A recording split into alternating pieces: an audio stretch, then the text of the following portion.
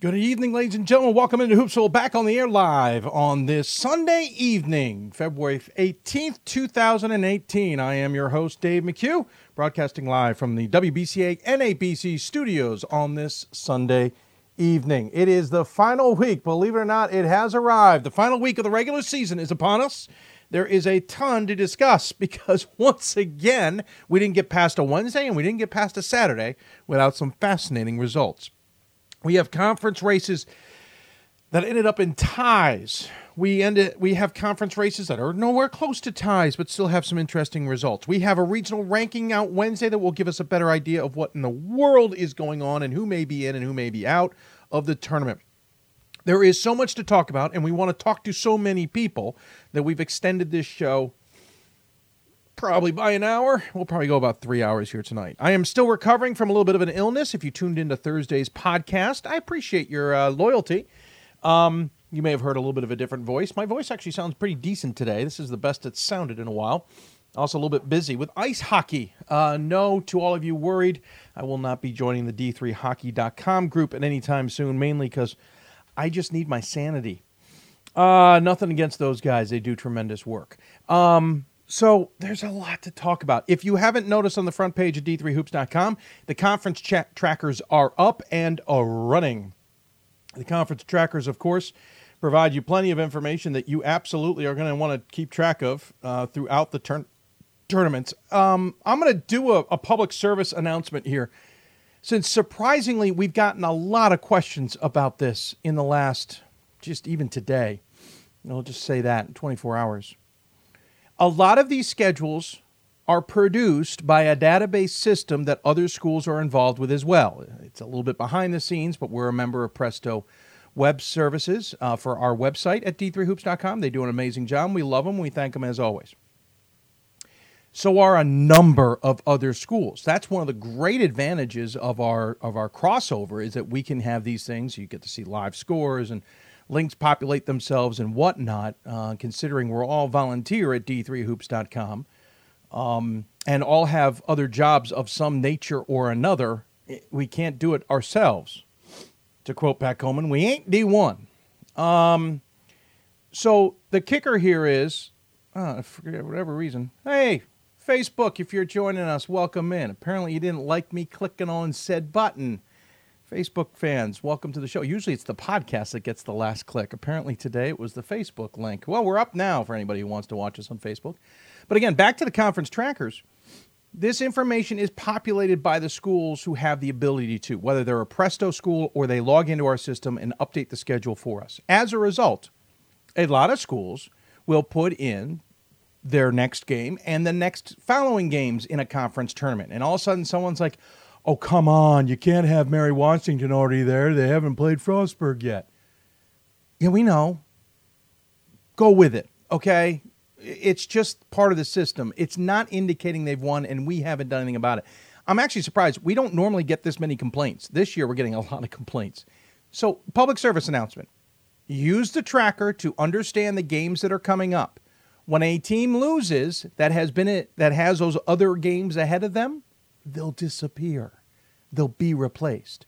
Another one today said, well, you have the wrong home team, even though the game's all being played at a neutral site. Well, not a neutral site. It's being played at the top seeds place. Yeah, well, the other school, who is a Presto school, put them in the home side and put your team in the away side.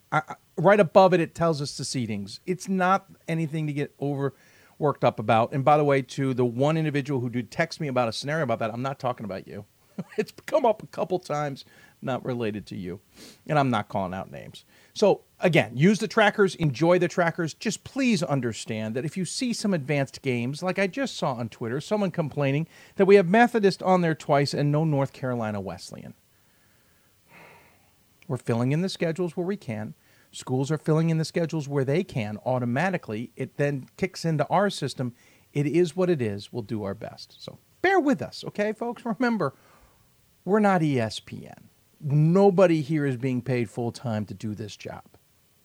Okay, I think I'm off my soapbox now. So lots to talk about as we track everything going on. We got conference playoffs that have had to use tiebreakers. I think I've seen more coin flips this year than I've ever seen. Now, that could be a testament to maybe some tiebreakers need to be a little bit more creative. I think there was one tiebreaker that basically goes one or two steps and then immediately jumps to the coin flip. That seems a little lame. I saw one. I think it's the CCIW that says, how did you play in your last 7 games? That's kind of an interesting idea to it. I think that is worth sussing out to some other conferences maybe. Like I said, especially the ones who said, hey, you're head-to-head. Okay, you're even there, and you're even there. Okay, let's just go to a coin flip. No, let's go a little deeper. Let's find a way to break this tie without using a coin flip. Though I did mention on Twitter the other night, it's far better than an old system I remember, which is at the Capital Athletic Conference, where at the beginning of the academic year, all the schools would draw a number from a hat. So let's say Catholic drew a 2, Salisbury drew a 4, and St. Mary's drew a 7. Catholic, for every single sport, would have the advantage over all their others except for whoever drew number 1. So whoever drew number 1 had an advantage for the rest of the academic year. 2 had the advantage. If it ever... Now, they had an extensive tiebreaker, but it could still get to that point. So instead of a coin toss, they would go to this number draw. And it always went in favor of that one team for that year. Now, yes, you're talking about, well, yeah, not all the time are those schools involved. And yeah, but more times than not, they were. So eventually the CAC, I think, ends up now in a coin flip. But they also have an extensive timeout or tiebreaker situation. And then some conferences have different tiebreaker scenarios. The MIAA men have a completely different process than the women. We can debate, and I'm not going to say on air all the reasons why I think that has happened. I have a gut feeling, though, that loophole is going to get changed. I think all conferences should have universal tiebreakers for each of their sports across the board, and then each sport have its own unique. That doesn't mean men's basketball has something different than women's basketball. Those two should be identical, just as men's and women's soccer should be identical, and men's and women's lacrosse should be identical, et cetera. But, yeah, so we had a lot of ties. And a lot of interesting outcomes as a result of that. Springfield won the NUMAC hosting opportunities this season. Remember Springfield? I don't want to say they were up for dead, but they were going along well, and then they hit a 4-game slot where we knew were tough opponents. They lost all 4, and I think all of us said, okay, maybe they're not as good as we thought they were. They've got some great talent. We've had Charlie Brock on the show. They're good. They're going to be in the NUMAC race, but they're not going to be the top of it. One injury to MIT, Jamard, takes the Engineers off the rails, and Springfield, not Babson, not anybody else, not WPI, Springfield comes rolling through to take the top of that conference. That's outstanding. Hey, Chris Mitchell, good to see you, sir, as well. Thank you for the kind words. I might look good, but we haven't put the makeup on. We haven't done up the hair today, and I'm still struggling with this damn sinus cold. I appreciate the kind words, sir, nonetheless. Dana Davis. Hey, Dana. Good to see you up there and down east. Hope the Dragons are doing well. I think I saw one of the teams had won, but I haven't been able to keep up. Jay Koshin says, Dave, were you able to get to the bottom of the Loras women's scheduling issue picking up from last Sunday's show? I think you meant Luther, and we did. How about that, huh, folks? Yeah, we got to the bottom of the Luther scenario. At some point, whether it was, I don't think it was us, but I think at about the same time we figured it out, somebody else figured it out. Anyway, the conference is aware of what's happening. Here's what I know as of right now. It's not going to give you all the answers, but it's going to give an understanding. Conference is aware of it. They were aware of it heading into the last two regular. By the way, let's recap. If anybody who's not paying attention, Luther women's basketball has too many games, by the number 2. They hit 25 going into last week. Last Sunday, we were talking about the fact they were already at 25. They had 2 more to play plus the conference tournament. So they finished with 27. The conference knew that going into last week, decided not to screw up anything in the conference, play the games out. They will still allow Luther to stay in the conference tournament. Remember, it didn't affect the conference standings. These are non-conference games they had too many of. And as we've seen in the past, usually it's a 1-for-1 scenario into the next year, so that the fact that Luther went 2 over this year means they will have to go 2 under next year. So next year, Luther will only be allowed to play 23 games. So what's really weird is this is a 4-game switch in their non-conference. The theory is, I don't think this is a fact. I don't think we got this from anybody. I think the theory, at least we're working under, is, remember, Nebraska Wesleyan came to this conference last year, and you almost wonder if coaches are just kind of in autopilot to some degree. And, oh, yeah, we got to get 10 non-conference. Oh, yeah, I got to get 10 non-conference. Oh, yeah, I got to get 10 non-conference. And not thinking about, oh, no, now I need 8. And we think that's what may have happened here. I think that's the theory. I don't think that's the actual answer. Long story short, so they will have to, so if it was 10 non-conference, they're going to have to swing to 6 next year. They're going to lose 2 non-conference games next year. I'm not sure if that's going to affect them when it comes to postseason and SOS and all that stuff. I don't know. I'm not going to get into it. But I do know that they're allowing them to participate in the IIAC conference tournament. They will lose 2 non-conference games next year, part of the self-report. What I do not know and was asked to me today, and I have inquired, but I don't expect to find out till at least tomorrow, is that's not something the NCAA doesn't notice. I bring that up because I contacted the NCAA regarding some forfeits of some games in conference in another area of the country, and they were coming up. Those games were coming up on the report, so they didn't look like they were being registered as forfeits. I asked why not, and the answer I basically said was basic, and if I understand it right, was basically until it's reported to us, we keep moving forward, which I get to some degree. I do worry that, and I don't think in this situation this would be the case, but I do worry, let's say an at-large team got in because of that, and in reality there should have been a game or 2 not included. Again, not in this case. So I'm asking about that. In this case, I've also asked, okay, so in that case, they're waiting for the report. In this case with Luther, I think the committee and the NCAA can see that they're over. It's a pretty obvious number. We all know what they should have been at going into this week. They should have been at 25 at the most, and they're at 27. I don't know if that affects Luther's postseason in the NCAA. I have not gotten an answer to that. I can see both sides of that coin. I can see the same as what we just described, as the punishment will be carried out next year. And you almost want to say, well, that's not good enough for this year. You also wonder how, if Luther was in the conversation, and I don't think Luther will be in the conversation for net large, but if they were, how do you remedy the extra 2 games in results versus regionally ranked opponents, in SOS data, in win-loss percentage, and all that? So we're waiting to find out. But the IAC knew about it. They decided to let them finish the season so it wouldn't screw up standings and let them play in the IAC tournament. They will lose 2 games next year. Outside of whether they're allowed to play in the postseason this year, I do not know at this point. Did I just see an angry emoticon go across the Facebook screen? Seriously, people? Come on.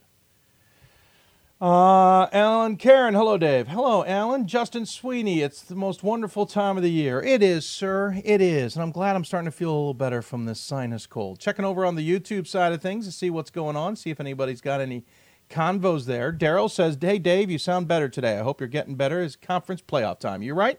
Voice does sound better. I'm on some different medication. We were a little worried last week, or during the week, it was the flu. Turns out it's a sinus cold, which I haven't had in a while. Anybody who knows this show well knows I get a few sinus colds. I haven't had one this year, but I am feeling better, so thank you for the kind words.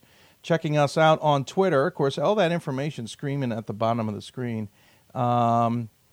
Okay, let's be more specific. Okay, so some people still can't get over this TBA stuff. They don't understand. I'm going to explain. I know they're not listening to the show. I'm going to explain it one more time on these conference things. Schools put in their schedules. Okay? If they have an account with our system, they put their schedule in. If they're a school in the same web universe as us, the company, they put their schedule in. It populates for our side of things. Thus, that school's going to say, hey, TBA on a semifinal game, TBA on a championship game, and it's going to populate on our side. It is very difficult to go try and manage all that on our end without affecting their website. Anyway, I got to get off my soapbox on that. It's ridiculous. Let's see. Chris says, thanks for the upset alert tweet at the half. Oh, Alan, Dice Canton, stirring up trouble in the UAA. So, lots going on. Top 25. Oh, geez. I mean, seriously, folks, here we go again with the top 25, right? I mean, if it's not 1 week, it's the next. And it's exciting. I don't want anybody to get anything wrong here. It is more than exciting that any single night I can turn on a game and something new is happening. It's absolutely awesome. And we don't know what the results are going to be. But let's look at the men's side. Not as brutal a week as we have seen. I take that back. It was still brutal. Wittenberg, we knew, lost. They barely got past Worcester in overtime. Otherwise, they were about to end the regular season with a 3-game slide. And I think they would have lost the home court advantage, but they kept it. York took its 4th loss on a game I've been talking about since January, or for about 4 weeks at least, if not longer. They were going to be at Christopher Newport, and I said that'd be a different game. They needed to win there to be secure. They lost 81-71. The Capital Athletic Conference on the men's side now goes through CNU. So York gave up the opportunity to be at home on the men's side of things, which is huge. Mind-blowingly huge. Yes, there were other losses that led to that this game wouldn't have meant anything. But I told you this game would have a dictation of how York would do in the postseason. Middlebury lost to Wesleyan. Interestingly, how crazy the NESCAC. The NESCAC has, a 5-way tie for first place. They go into the conference tournament with some crazy seeding. Amherst is number 1, for example. You'd expect some upsets, right? It went chalk on the opening night. Top seeds 1 through 4 all won. Say what? Middlebury's out now. Okay, Middlebury's out. Could they do the Wesleyan? Remember Wesleyan a couple years ago who lost in the first round and then got in the NCAA tournament, went 2 weeks without playing basketball? Middlebury's in that boat now at 19-6 after losing to Wesleyan on Saturday. Oshkosh lost again to Stevens Point, as we mentioned on, I think I mentioned on Thursday's show, but they at least got past Stout, but Oshkosh is in trouble. We mentioned Worcester losing to Wittenberg. It's their 5th loss of the season, but ends a huge winning streak at the same time. John Carroll lost to Capital 85-80 in a game I didn't expect. Stevens Point lost to Eau Claire. Maybe that's a loss I would have expected per the Stevens Point team I saw heading into the WIAC, but the Stevens Point team I saw at the end of the WIAC, that's not the result I expected. Lycoming lost 2. I almost feel like we got to stop voting for Lyco. They lost to Lebanon Valley on Wednesday, 82-79, and then lost to Albright in overtime, 87-80. Albright, I believe, swept Lyco. Hobart lost to Union. That's a tough loss for Hobart there. And F&M lost to Swarthmore, no surprise there, by 2. In the receiving votes category, we mentioned St. Olaf had lost earlier in the week. Whitewater got swept this week. Whitewater 16-9, out of the conversation, done and dusted. New Jersey City lost twice this week. Stockton and William Patterson, they're 19-7. I'm not sure what is going on at New Jersey City. I think maybe they'll still make the NCAA tournament. I think their SOS numbers for a change are in pretty solid shape. I just don't think they're going to host anymore. Sul Ross State lost to Mary Hardin Baylor and then beat Concordia. So rough week for Sul Ross State because I think they needed both those wins. Emory and Henry, we mentioned, was on that 5-game losing streak. They at least ended it with a win over Eastern Mennonite. The other losses, Maryville lost again. It stinks for me because I think they're a damn good team, but going to have to take them off my top 25.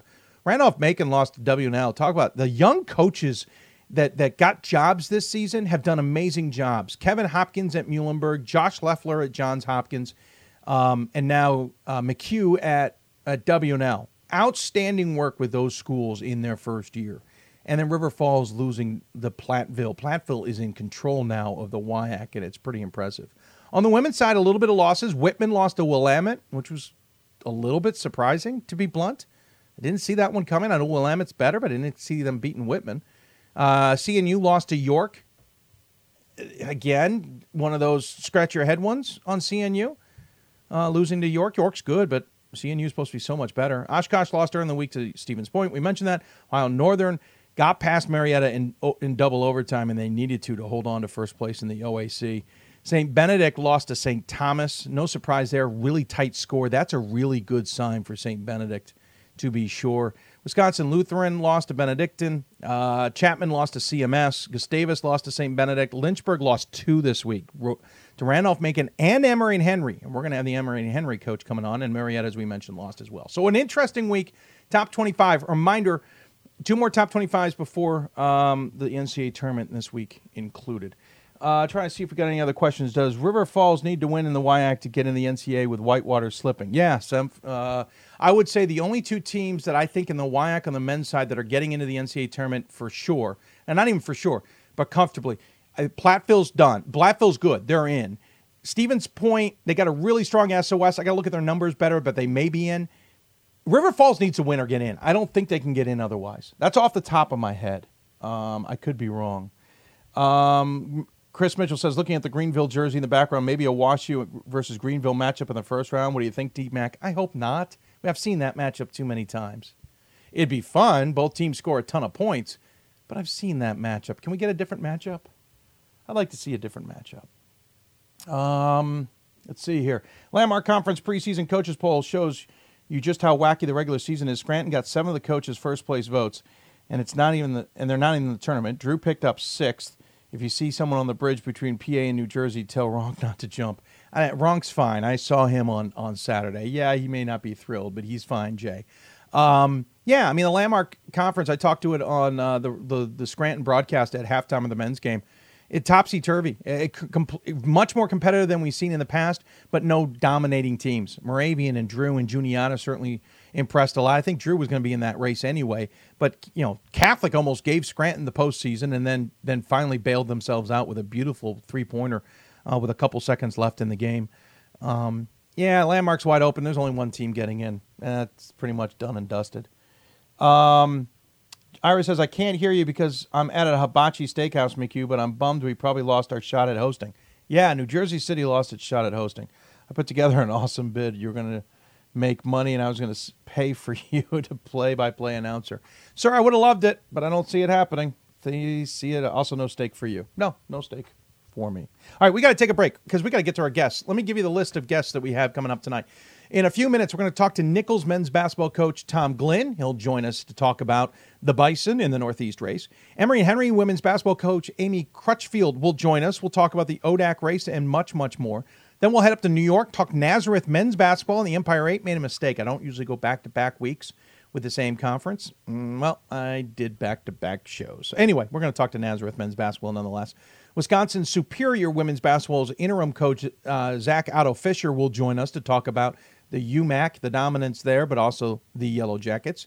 And then we'll go and talk to Rose Holman's women's basketball coach, John Prevo, about the Engineers and their dominance of the HCAC. Then we'll talk to Brendan Gulick. He is a John Carroll graduate. He's a play-by-play broadcaster for Baldwin Wallace. We'll talk to him about the absolutely insane OAC race on both sides of the ledger and talk about other Great Lakes topics. And then Ryan Scott will join us for our top 25 double take. That is all still ahead here on Hoopsville. You heard me right. That is all still ahead here on Hoopsville. It's going to be a long show, plenty to talk about. I didn't leave a lot of room for chit-chat. We'll try and do that on Thursday for sure because I know a lot of people have questions as we head in. Reminder, next Sunday, too, our special big selection show. But we got to get to break because we got to get to our guests. Coming up next, Nichols men's basketball coach Tom Glynn joins us. You're watching Hoopsville, presented by D3Hoops.com from the WBCA and ABC studios. More Hoopsville after this. I did receive a non-athletic scholarship upon entering school. I got the presidential scholarship, which was huge for me. I think there's more opportunities for academic scholarships in Division III. I did receive academic scholarships. Just being involved on campus, being a leader, all those things combined kind of get me recognized. It's a great experience for me.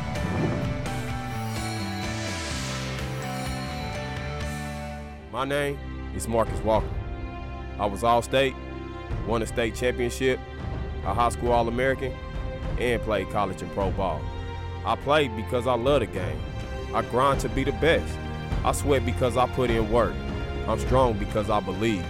When I want to bring it before game time, I come to the house that college basketball built, the CBE. No matter your skill, take it to another level. Elevate your game right here at the College Basketball Experience at Sprint Center.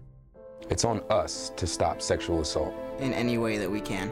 To get a friend home safe. To never blame the victim. It's on us. To stand up. To make our community safe for all. It's on us. It's on us to look out for each other at parties. It's on us. To be more than just a bystander. To step up and say something. It's on us, all of us. To stop sexual assault. Learn how and take the pledge at itsonus.org.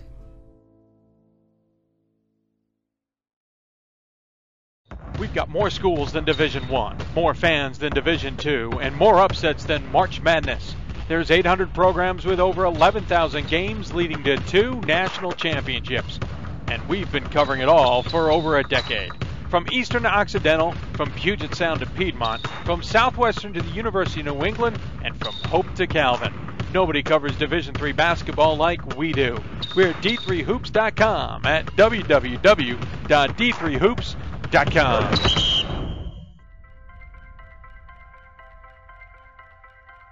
I'm a Division III student athlete, and I know how powerful words can be. The term gay doesn't mean stupid, lame, or less than. So I pledge to speak up if I hear the term gay used in a derogatory way or any other homophobic terms. If you can play in Division III. I'm a Division III student athlete, and my teammates unconditionally accepted me as part of their family. So now I pledge to do the same for others. If you can play in Division III. And welcome back to Hoopsville, everybody, here from the WBCA NABC studios. If you got questions for us, tweet us at D3Hoopsville and hashtag Hoopsville. Email us, hoopsville at D3Hoops.com. Join us on Facebook at Facebook.com/Hoopsville. It's all scrolling at the bottom of your screen. All right, so one of the teams we've been wanting to talk to for a while here, but it's all about timing sometimes. You don't want to talk to them too soon, as it were. Well, one of those teams is certainly and absolutely is Nichols men's basketball. They've been kind of the darlings for this show for a little bit of time here because they've been playing so well and they've got such great talent. But they've also had some really interesting ups and downs this season. Well, they're in control right now of the CCC, and they look like they're kind of getting their stride back. At least that's my point of view. We always like to get it from the coach's point of view. And joining us on the City of Salem Hoopsville Hotline, it's the head coach of the Nichols Bison. It is Tom Glenn. Coach, thanks for taking the time, sir, as always. Thanks, Dave. Thanks for having me again. I appreciate it. Well, first and foremost, let's talk about the simple fact that you guys have once again completed the regular season, and we have the conference tournament ahead at 22-3, which is an improvement, amazingly enough, on every season prior to this, on this incredible run that you guys have had. On top of the conference at 16-2 and won that one going away by 3. How's the season played out from your point of view versus how we may have seen it? Sure. It's been some ups and downs this year. We got off to a very good start. I kind of challenged the team throughout our preseason to get off to a better start. We're playing a very challenging schedule early, and we did. We started off, I believe, 9-1. We won at Trinity. We beat Endicott at home on opening night of conference play when they were coming off a big win against Babson, and we beat Roger Williams when they were undefeated at the time on the road. So it got off to a great start, and then we did have a couple injuries to some key players. Deontay Bruton missed, I believe, 6 games. Who had a great rookie year last year, averaged 22 games as a freshman. So he kind of changed up the offense a little bit without Deontay, and we took 2 losses, one on the road and one to Western New England at home, who we play again this week coming up in our conference tournament. So definitely some ups and downs, a lot of adversity this year due to the injuries, but we seem to really come together lately, and we've now won 8 in a row. Yeah, I think the injuries are interesting, and we all talk about Echeverria. I think I said that right. Echeverria. Echeverria. I always forget that little extra syllable. Right. And his incredible talent, and we know about that. But I think what that surprised, I think, maybe many, was it wasn't his injury that he wasn't. It wasn't that lost on the team for 6 games that seemed to affect you guys. It's the sophomore point guard. Right.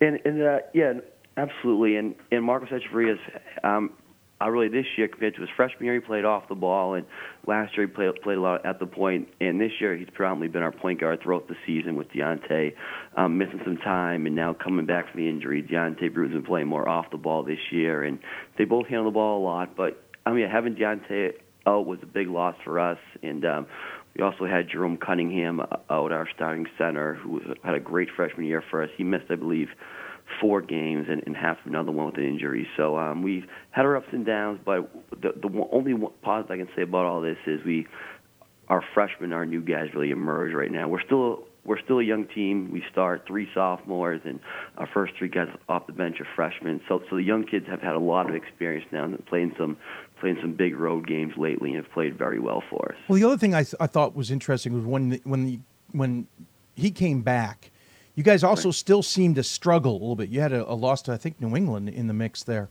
And you had some tighter games than I think many of you expected.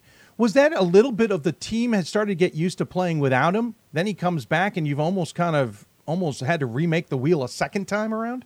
Right, sure. I would say, a little bit of probably two things. A little bit of that, just trying to get acclimated again with Deontay back in the lineup, and also mixing Jerome back in, because we did change the offense up some in our different plays and sets running our offense without Deontay. And also our league is just this is my fourth year now in the CCC. Yeah.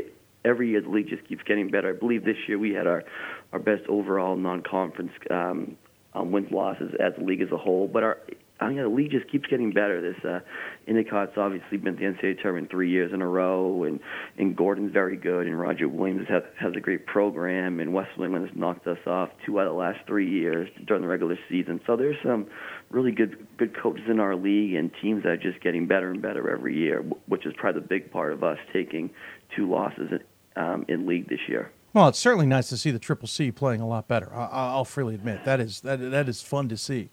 Right.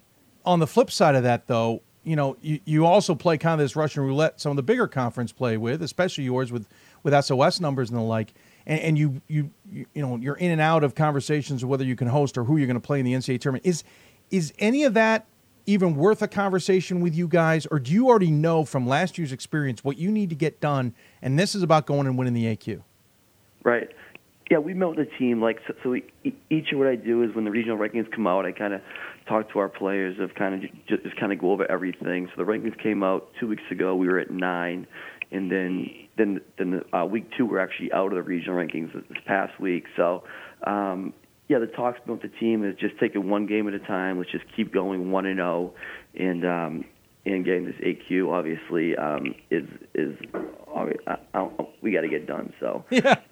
Right. I understand that. Totally do. And that's where it sits to some degree, where you understand that you've got to get it done in front of you. But do you talk to the players of understanding that significance, that, listen, guys, we want to win the AQ because we want to win the conference championship, but we need to win the AQ if you want to have any hopes of playing the NCAA tournament. Is that conversation had?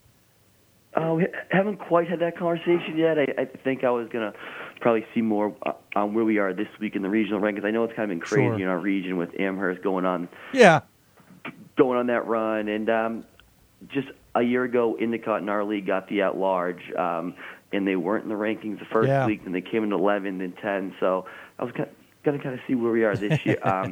This week, but really it's just kind of an all by ourselves. We're just still trying to get healthy and still trying to come together as a team. We haven't, the 22-3, probably the most impressive part about it, I was telling our players, is that we haven't had our starting 5 together for most of the season. This past 2 weeks is when we finally had everybody on the court together. So we are getting better and playing our best basketball at the right time. So I am very confident going into the tournament this week. I felt that's what I saw. I felt like Ryan and I were discussing it, and I remember going into last week's rankings when I was going to rank top 25. Not that has any relevance whatsoever to what you guys are doing, but I remember looking at it going, it looks like they've gotten their feet under them again. They're starting to dominate. They're starting to really put up some numbers. They really seem to have figured out the defense again. It feels on the outside in as well that you guys have really started to catch your stride, and this feels like it's well-timed. Right. Yeah, no, it's really kind of worked out this way nice. So we've had our three sophomores who start, all start in 2 NCAA tournament games. So it's nice to have all them back on the court healthy. And really this year, Marcos Echeverria has had his best season now as a junior. His leadership, he's just transitioning over to point guard. He's played great. I believe he's had about 7 or 8 straight games where he's had over 20 points. Up at Endicott, he just carried us. He had 35, and in just late game, we just give him the ball, and he has delivered time and time again. So he's been special as usual, and he kind of makes us go, which has been nice. And now having everybody back, we are hitting our stride at the right time. Yeah, I feel like to some degree that's the scary part about this team, Coach, is that you do have guys like Echeverria who are young. Bruton is a sophomore. Right. You've got all these other guys that are underclassmen. You're still building to some degree this team. Yeah, we are. I was telling you, like last year, we were incredibly young. We started 3 freshmen, and Marcus Echeverria was a sophomore captain, and now this year we start 3 sophomores, 3 freshmen off the bench. Marcos, of course, the junior. We do have 1 senior this year, Daquan Antoine. He's had a great senior season. He's averaging about 15 points a game now. He's had a great senior season for us. So he'll be missed. But the future is bright. We got a lot of very talented young players, and I think if this group can just keep getting better and hopefully the injury bug doesn't hit us next couple of years, we have a chance to be pretty special. Sure. Quick question about last year. You get in the NCAA tournament, have an incredible first-round game. I think we all remember the impressiveness, as it were, of getting past a Newman squad that had impressed many, many people. Of course, Endicott also had a pretty impressive first-round game. You guys were playing at the same site. They got past Salisbury in that one, and I think everyone knew that the mistake had happened and you guys were going to face off against each other. And unfortunately, Endicott didn't make it much of a game. How much does that game still resonate with you guys? How much do you use it at this point in time in conversation to remind guys of either unfinished business or what the real task ahead really is?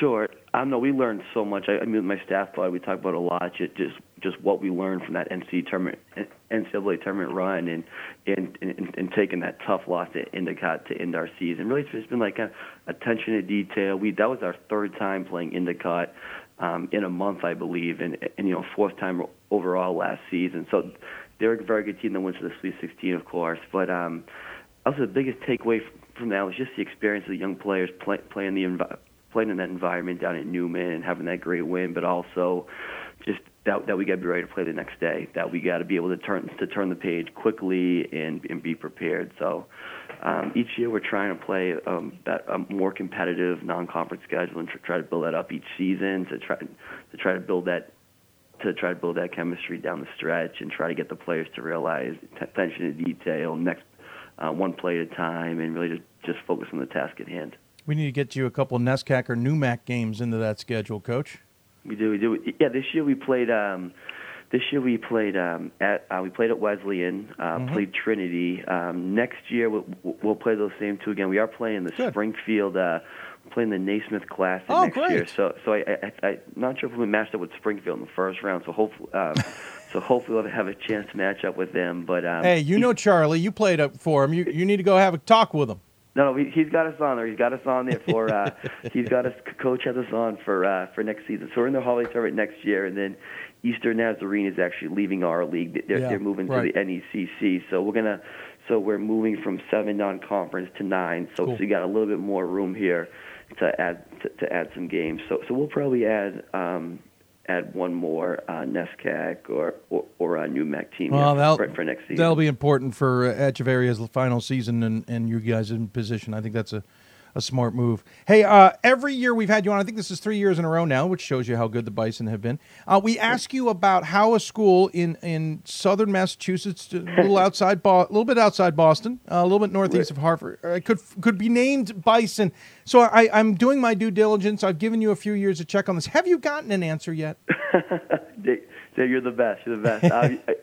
Hey, still working on. We do have a couple of our alums on campus this week. I'll make sure that's them. I have asked some staff members in the past. No one's gave me an answer yet, but I'm still working on it. You keep getting me this question, but I'm working on it, and hopefully I will have to shoot you an email once I have the answer. But to answer your question, I'm still working on it. All points bulletin to anybody out there. We need to find out why in the world Nichols is called the Bison. I love the logo. I have no problem with the name. We're just trying to figure out the origins.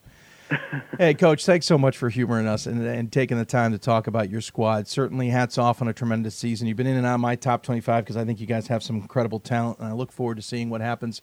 I know you got to win the AQ in your mentality, and so I wish you luck. As always, we give the coach the final word. Any final thoughts you want to share with those who are tuning in? Sure. Dave, thanks again for having me on, and thanks for all the work you do for Division III basketball. Well, thanks, Coach. I appreciate that. Good luck the rest of the way. I suspect we'll be talking a lot about you next week, no matter the situation. And I look forward to chatting with you and finally finding out the whole Bison story at some point in time. All right, thanks again. Absolutely. Take care. Tom Glynn joining us on the City of Salem Hoopsville hotline. I appreciate him taking that time. Hey, got a question from Peyton. He says, enjoy your coverage and commitment to D3 Hoops. Well, thank you, Peyton. He says, you've been noticeably down on the Emory Eagles this year of late, for sure. What will it take to earn your confidence? 4 Sweet 16s, Elite 8s in recent years with Coach Zimmerman and keep producing at the top of the UAA. Okay, let's reclassify what I am. I'm not down on Emory. I'm just not buying in to Emory. There is a difference. I still think Emory's a good, talented team. I just don't think they're as great. The sad part is I put them 9th in my rankings last week. I had to fill in holes. I actually brought them up 2 spots. But I'm not buying in that they're tremendous. I'm not buying in they've got a deep run in front of them. And by the way, all the past results mean nothing to me. And I don't mean that callously. I mean, great, you've made it to Sweet 16s and you've made it to Elite 8s, but that team isn't on the floor right now. The only people on the floor, not even on the floor, the only people involved with that are the coaching staff. And I have said that I think Coach Zimmerman is a tremendous coach and he's getting a lot out of this team. I just don't see, when you're losing to WashU in back-to-back weekends and it's not close, I'm not, and I know WashU's having a tremendous season, don't get me wrong, I'm not blown away. You're having tight games elsewhere that concern me. You lost to Hampden-Sydney earlier this season.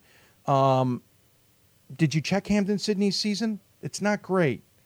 And I can say that because I've seen worse. So I'm not buying in Emory. I think they're good.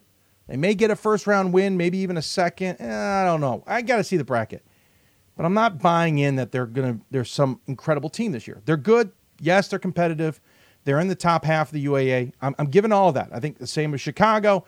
I think Case Western has proven that. The Case Western Reserve has proven that this year.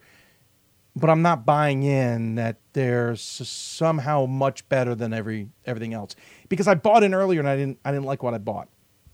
All right, going to take another break. When we come back, we'll head down to that neck of the woods. Emory and Henry women's basketball coach Crutchfield will join us to talk about her squad, the win of the ODAC regular season, and the insane and always fun ODAC tournament ahead. A little bit different this year, by the way. You're watching Hoopsville, presented by D3Hoops.com from the WBCA NABC studios. More Hoopsville right after this. College basketball lives in Kansas City at the College Basketball Experience at Sprint Center. The College Basketball Experience is the place to get your game on. It's not a museum, it's an experience you won't forget. Discover the history of the game in the National Collegiate Basketball Hall of Fame, featuring the Gallery of Honor, Mentor's Circle, and Honor Theater. Suit up in the latest CBE logoed Nike gear at the CBE Hoop Shop.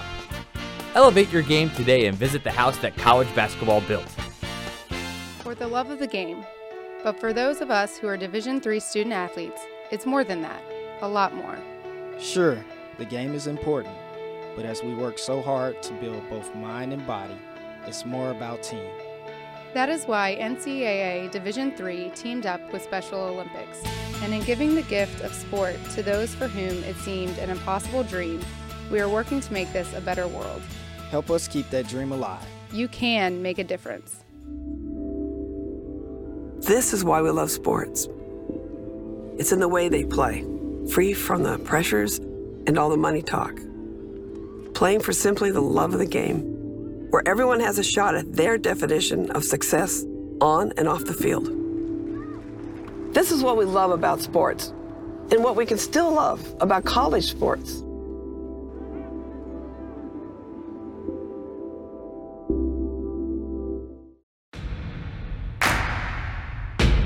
It starts right when you hit the court. You imagine your finest moment. The game-winning shot that gets you to the dance. A monster dunk or no-look pass, and cutting down the net. Sports lets us dream of our own success and prepare us for our finest moments on and off the court.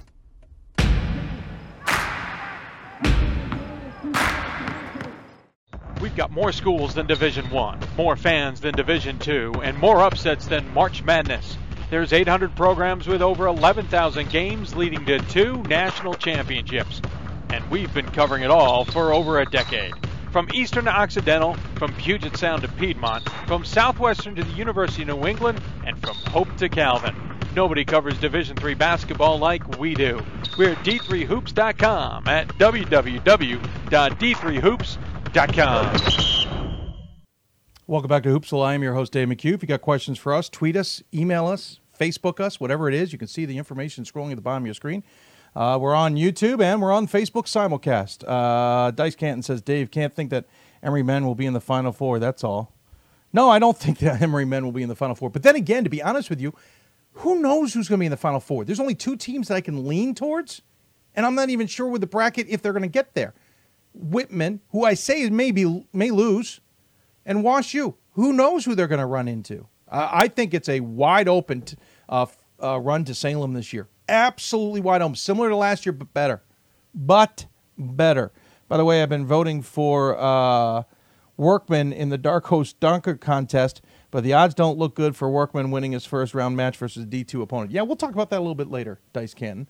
Garner, I see you have a CUNYAC question. If the Lehman men lose the tourney final on Friday, one, will they be an at-large selection? Two, will they be on the tourney bubble? Well, if they're that's the same question. I'll get back to that in a bit. I will Taft, wait for the segment. At the end of the segment, I'll give you an idea of where I think they may sit on that. We're going to jump into women's basketball here, and if you haven't been watching the ODAC women's race, every year it has gotten better and better. Lynchburg last season had a great year. Randolph-Macon had a great year. They're both 12-4 in conference, 20-5 for Lynchburg, 19-5 for Randolph-Macon. But, oh, by the way, Emory and Henry is 20-5 and won the regular season at 13-3. I don't remember where they were picked, but it certainly caught my attention. Not a bad season considering the ODAC is getting more competitive on the women's side. And joining us on the City of Salem Hoopsville hotline is the head coach of said Wasps. It is Ann Crutchfield. Coach, thanks for taking the time and congratulations. Thank you. I really appreciate the opportunity to talk with you today. Well, I appreciate you taking the time, as I said earlier. And, Coach, this is a program that is on a heck of a winning streak right here. You've won 9 straight since losing to Lynchburg back in mid-January. You kind of got your losses in a bunch, and I think a lot of people just kind of stopped paying attention, for lack of a better description. Now you're in control of the conference to some degree. You don't play any of these games at home. You're going to go to the Civic Center. But you are the top seed, and it comes some perks. You've got to be pretty thrilled with how this team finished the season. Well, I couldn't be more excited about the way that our team finished the season. I think that we were it took us a little while early on to kind of find our way, and then we had to battle through some injuries there midway through the season. But I really feel like the last month especially, we played our best basketball, and hopefully we are peaking here at the right time. Well, it's certainly you want to peak at the right time, though the tournament ahead is a beast. There's nothing less to say about it than the ODAC tournament. You're going to play on Thursday in the quarterfinals, and then the semifinals will be for Saturday with a championship on Sunday. And if anyone's curious, men will go Friday, Saturday, Sunday. They alternate that Thursday, Friday every year. This is not for the faint of heart, Coach. You guys really have to kind of pace yourselves to some degree if, A, you want any kind of energy on Sunday, and, B, if you don't want to kind of blow out your legs before the NCAA tournament even starts. You know, I think the ODAC tournament is one of those events where it's really up for grabs for anybody. If you look back over the last several years, obviously there's always some perks to being that number one seed, but on many occasions the number one seed has been upset in the quarterfinal game. The ODAC, I think, is as tight as it's ever been this year. Yeah. And so you certainly can't take anyone for granted at any round of this tournament. So, you know, we have to look at each game as we come to it. We know that quarterfinal game will be a challenge. Like I say, there hasn't been an easy game on our schedule this year. So, you know, we're not really thinking about pacing ourselves or looking ahead to Saturday or Sunday. Right now our focus is just on that Thursday quarterfinal matchup with either Shenandoah or Eastern Mennonite. Hey, you played Texas Dallas this season. I think that was down at Emory, if memory serves. Right. And, you know, they're having a pretty solid season this season. You played Mary Washington, who's not having as great a season, but they're always a tough squad. They 13-12 right now and still in the mix in the CAC. Of course, the conference, as you said, it's gotten more interesting. It's funny because I remember having a conversation with somebody of late, and they're like, oh, yeah, the ODAC, usually that's a one-bid league. I said, you know, that's changing. Lynchburg, Randolph-Macon, yourselves and whatnot, it's almost turning into what the men have been until maybe more recently, where it's much deeper and much more competitive at top. Well, I think if you look at the rankings in the East region, you know, traditionally over the last several seasons, we've had 2 or 3 teams out of the ODAC in those rankings. UT Dallas is having an incredible year. We really struggled with them early in the season. Polly Thompson just does an amazing job there. And, But I think the ODAC, like I say, as a whole, has become a much deeper conference just over the last 4 or 5 seasons. And the last couple of years, we've been able to sneak that extra at-large bid in, and I think that's a reflection of the strength of our conference now. When you look at the preseason poll, and we take it for what it is, we know some of this is a little bit old school. What does it really mean? You guys were picked to finish third, Eastern Mennonite first, Lynchburg second, Randolph-Macon to be fourth. Do you take any solace in the fact that you guys were able to go on and win despite what that prediction was, or does that really mean absolutely nothing? Well, like I say, I think, preseason polls are always based on the opinions of all the coaches, and it's based on how you finished up last year, I think, a lot of the time, and factors in some of the returners that you have. But we don't pay a lot of attention to where we are in the preseason poll. I think what matters to us is where we are at this time of year, and we go into the gym every day and just work hard, and hopefully we can continue to move up those ranks. And we're excited about the position that we're in. When you get a win over Lynchburg, who has been the powerhouse in our conference the last couple of years, that's always a good day. And Abby Pisek-Smith has just really set the bar high for the rest of us in the ODAC there with the job she's done at Lynchburg. And so to be able to get that win over them, I think really shows that we're a pretty competitive team right now.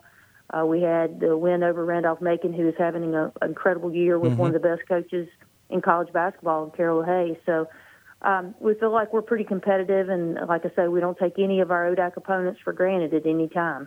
You're also going up against Kelly Williams at Randolph-Macon. I feel like she's going to help transform the ODAC to some degree, because all of you are going to have to recruit players that can guard her for 2 more years. Absolutely. Kelly's had an incredible year, and like I say, Coach LaHaye's done a great job of recruiting players that really balance her team with Kelly Williams, and she is, I think, probably one of the premier post players in Division III right now, and her statistics certainly reflect that. But it will definitely make all of us look at recruiting in a little different light. Yeah, I almost feel like it's the Guilford equation when they had the 2 Ben Strong and how I blanked on the other guy. I should shoot myself. But on the men's side, it changed a little bit of how the ODAC on the men's side traded things. You're led by a junior in Taylor Blevins at 12 points a game and nearly 6 rebounds. Sydney McKinney, a sophomore, 10.5 points a game. Also about 5.5, 6 rebounds a game, plus 2 assists a game. And then Tessa Johnson and Peyton Williams, a junior and a sophomore, and then another sophomore in Kara Stratford. If no one's caught the theme I've been driving home here, Coach, you have no seniors on this squad. You've won the ODAC tournament. You, along with Lynchburg, along with Randolph-Macon, are just continuing to build on this. Well, I think that's the exciting thing for us, and is the fact that we don't have any seniors. And, our players really complement each other really well. If you look at the minutes our kids play, there's no one player that's playing 35, 36 minutes a game. They're all playing, 20, 21 minutes a game, some of them as much as 26. But I think the depth that we have has really been a key to our success this year.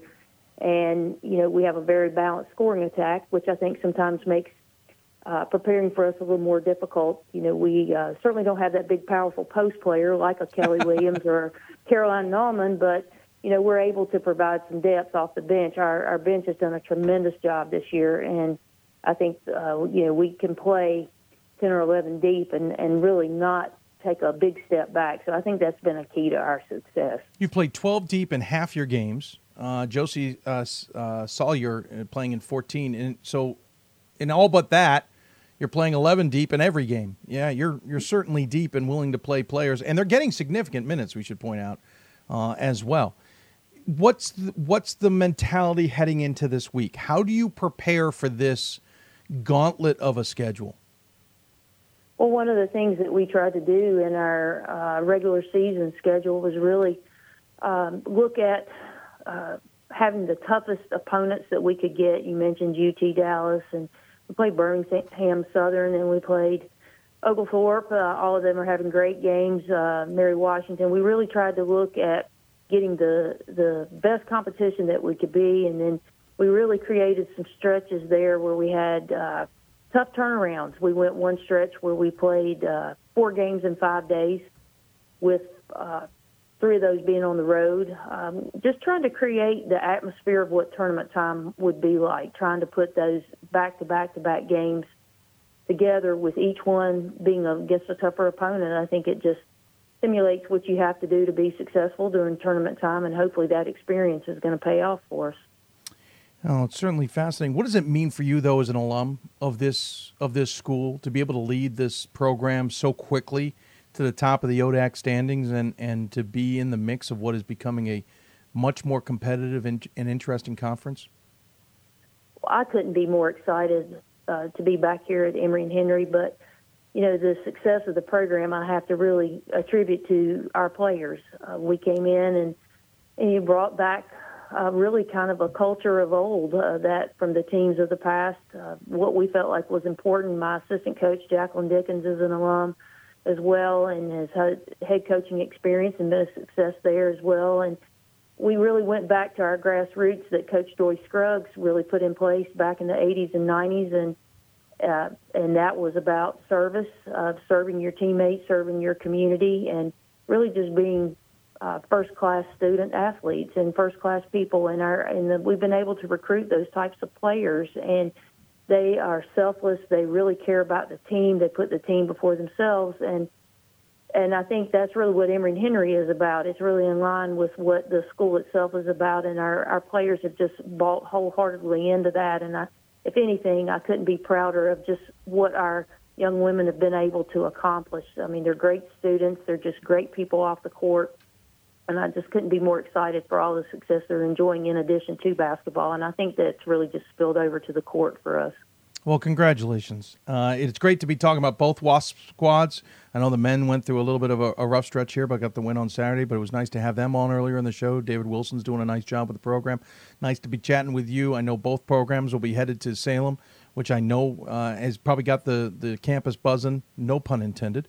That one just literally slipped out. I did not mean that. But thanks for taking the time to talk. It's great to chat with you. It's been too long.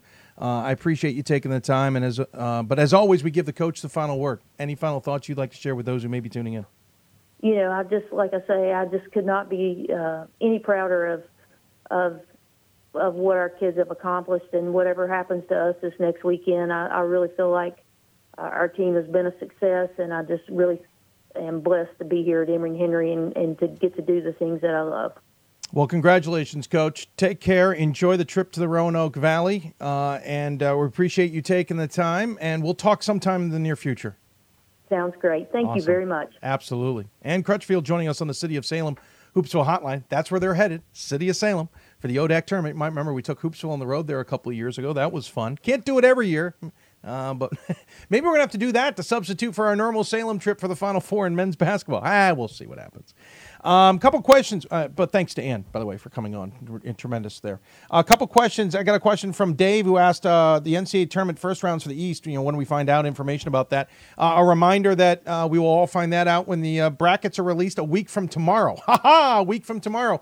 Hope you enjoy the set. We're going to spend next week dressing it up just a little bit more. Gotten promised that some gear is headed.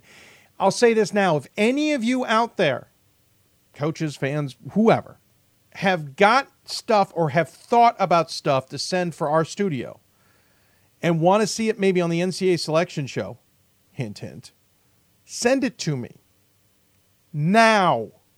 I got to get it by the end of the week, or it ain't making that wall, and thus it won't be on the selection show. I will once again be the analyst for the NCAA men's and women's basketball selection shows. So please, if you want to send me something, send it ASAP. So we'll find that all out coming up on Monday. And then the question comes from our friend Dice. He says, we find out hostings when it comes bracket, It's a matter of selection announcements get pre-recorded or on-demand release for a specific time, or will the selection announcements be live streamed? All right, so a little behind-the-scene knowledge. We always pre-record those.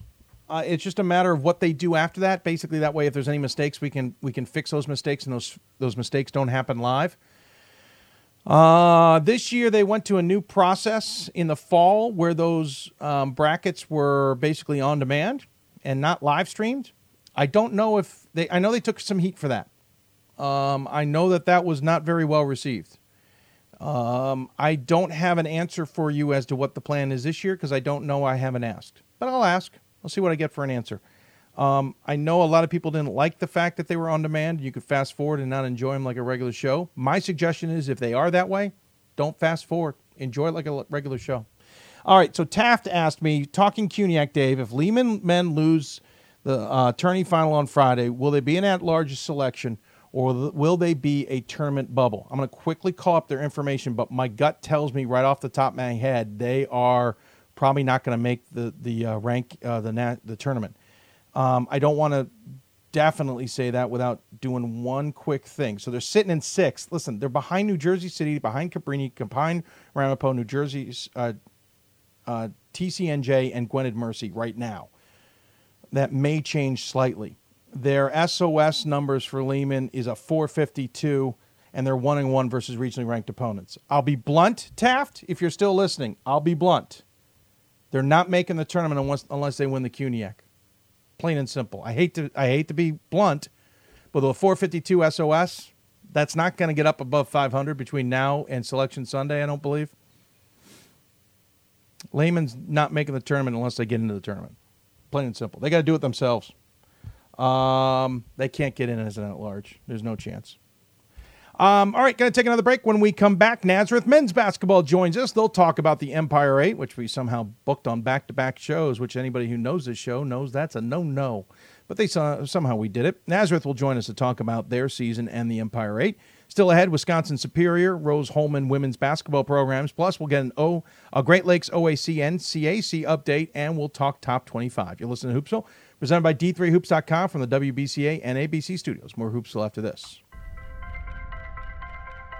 I'm a Division III student athlete, and I know how powerful words can be.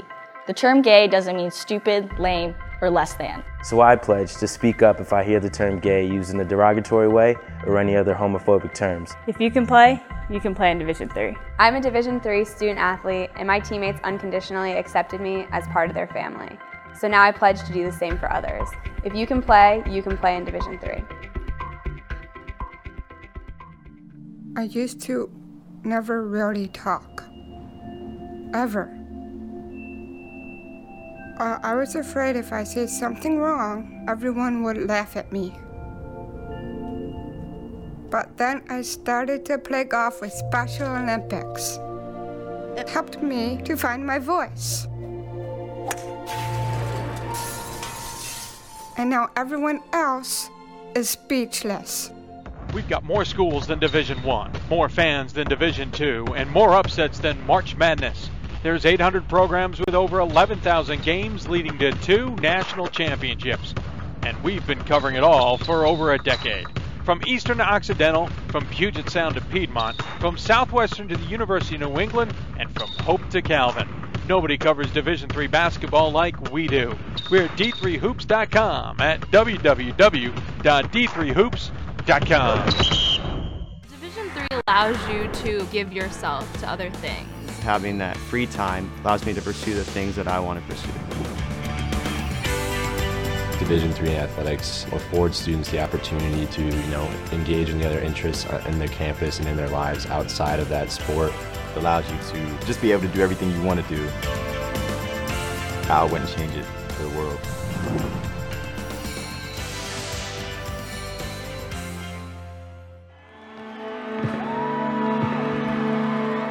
Great moments are born from great opportunity. That's what you have here tonight. That's what you've earned here tonight. This is your time. Now go out there and take it.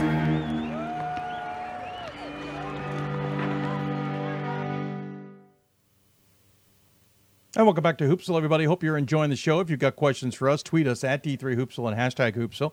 Email us, hoopsville at D3Hoops.com. Join us on Facebook, Facebook.com/Hoopsville, where it's actually kind of been rowdy today. Very nice. Checking over on YouTube, a little quieter there, but we know you are all tuning in to the show nonetheless. Lots to talk about. We're going to keep things moving. Going to jump back into men's basketball, move back into the Empire 8 accidentally. If you remember, tuned into Thursday's show, we talked on the women's side of the Empire 8, and if you know this show, we normally then stay away from the conference for a little bit of time to talk to other conferences. Well, I wasn't paying attention with the absolutely crazy week that I had, and I really had been intrigued by the fact that Nazareth was not going away. Outstanding season for this Eagles squad, and certainly playing very good basketball. It got me intrigued enough that I had to find the right time to get them on the show. Well, this feels like a good time to talk about them, don't you think? So joining us on the City of Salem Hoopsville hotline is the head coach for the aforementioned Nazareth squad, Golden Eagles flying high. Coach Kevin Broderick, thanks for taking the time, sir. How are you? Good, Dave. Thanks for having me. Absolutely. All right, so one, we haven't had you on in a while. You guys had gone through a little bit of an off Nazareth type couple of years. Wouldn't say horrible, but not necessarily in the conversation like you normally have been. But this year, 18-7, 13-3 in the conference, took advantage of a kind of oddly up and down season for the conference and a St. John Fisher team that obviously was kind of being retooled to take the conference by a game. You got to be pretty thrilled with how this one all turned out for you guys. Yeah, we are, and it was a very competitive conference all year, a very good conference. You mentioned Fisher, who was our fifth-place team, and they beat Worcester by 33 points, and I think that speaks to the quality of our conference, and a lot of it obviously went right down to the last possession, the last day, and it was a hard-fought league the whole season. So we were really happy to be able to finish the season in first. Yeah, it was fascinating. By the way, I said Eagles earlier for whatever reason. I love your logo. I keep forgetting it's Flyers. It's Flyers. That's right. The conference has been interesting because, with them and the Liberty and everybody, there's been a lot of constant flow in the last couple of years of adding and subtracting of teams and trying to maintain a schedule and be competitive in an East region that some have said may be a little bit down because the talent pool maybe is getting saturated to some degree.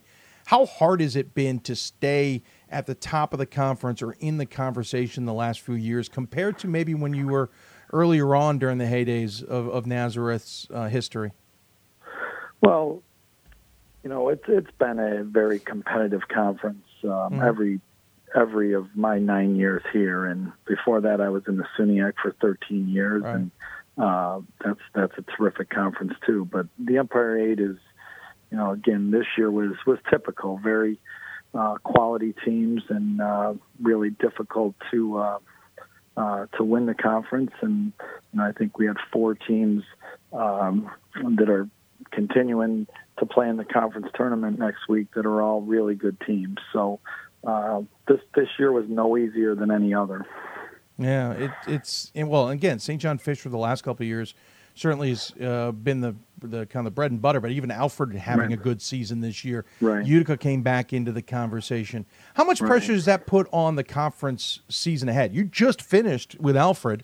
You got the tournament ahead. You beat them on the road by 2 points. You now will host them in the tournament coming up on Friday. How hard is it to now make sure you get the job done with how competitive this conference has become?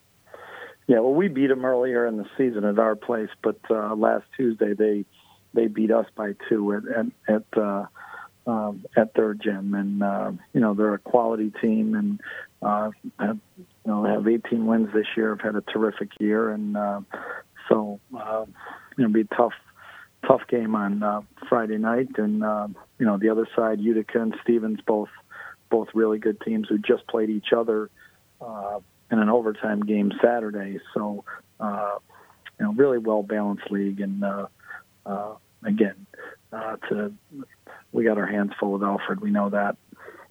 When you look at the fact you guys are regionally ranked 6th in an interesting region, as we said, not sure how many selections might come out. What does that tell you? I think you've served some time on committees, if memory serves. Could be on this one right now. Mike Hold's been doing numbers to me recently. Right.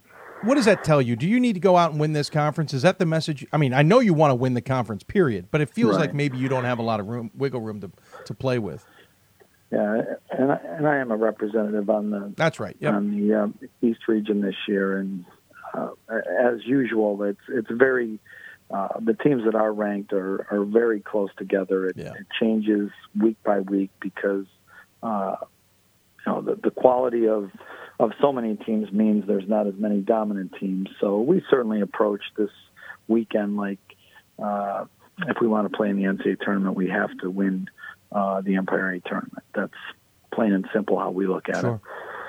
Makes sense to me. I think a lot of us would agree. But it's also a good mentality to have. You have a young squad for the most part.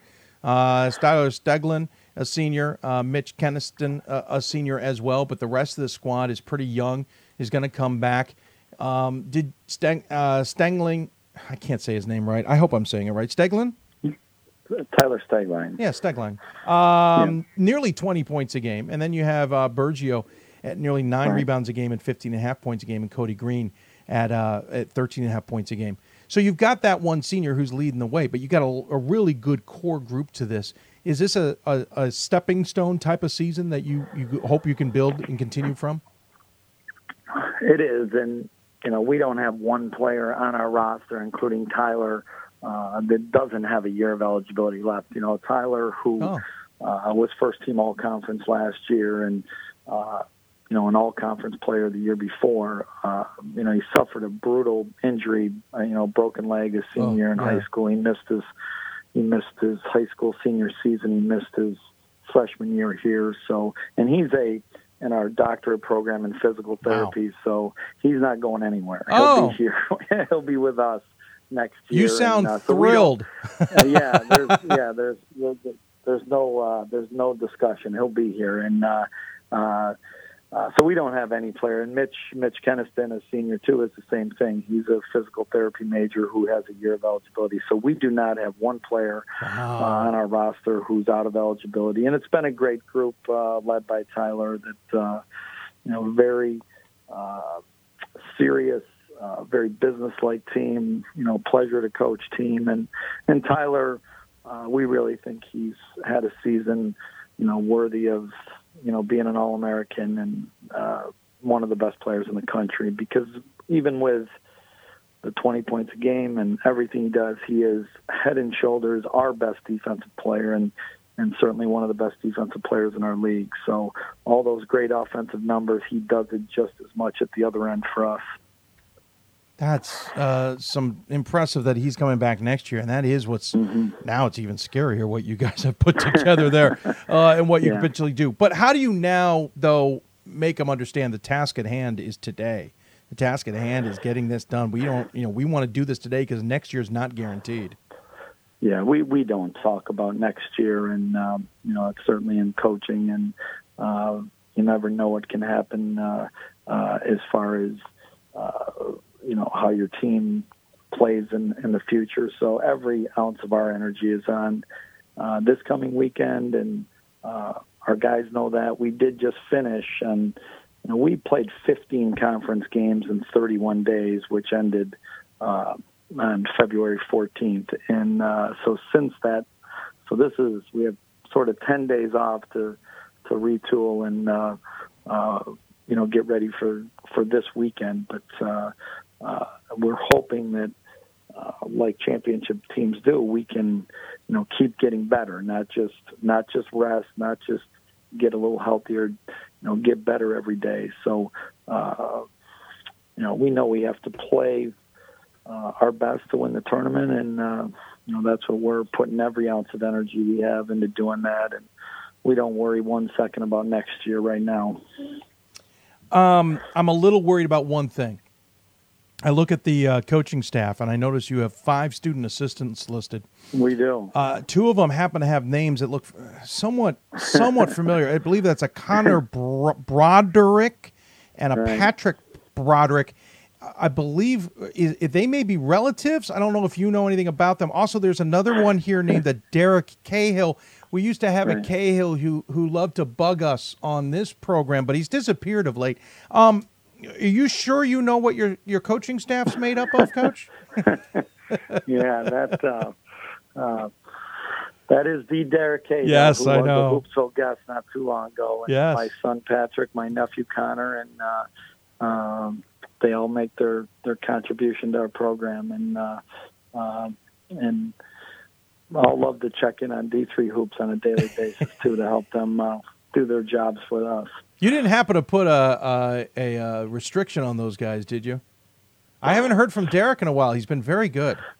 He does. He's a freshman in Nazareth and a student assistant, so he could do whatever he wanted before he was here as far as bugging him. Now he represents Nazareth, so yeah.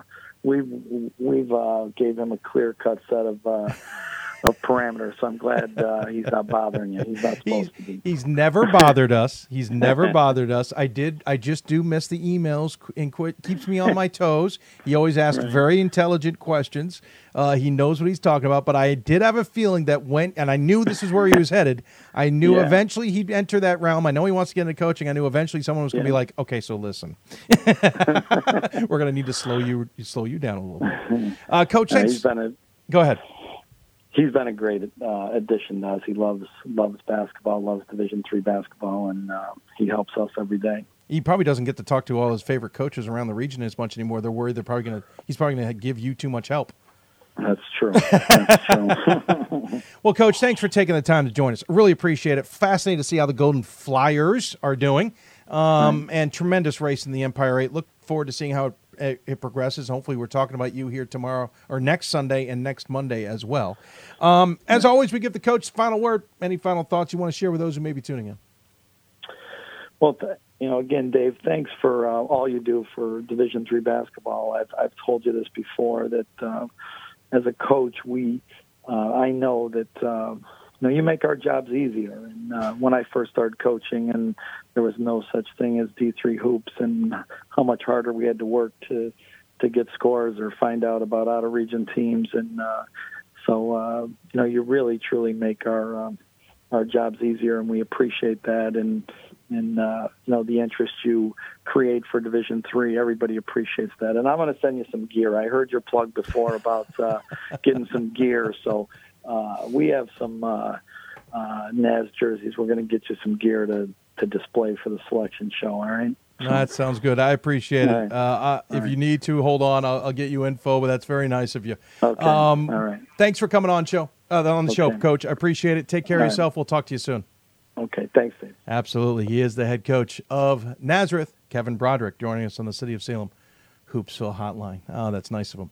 We're going to take a break. When we come back, we will jump back into some women's basketball, talk to Wisconsin Superior's interim head coach, Zach Otto Fisher.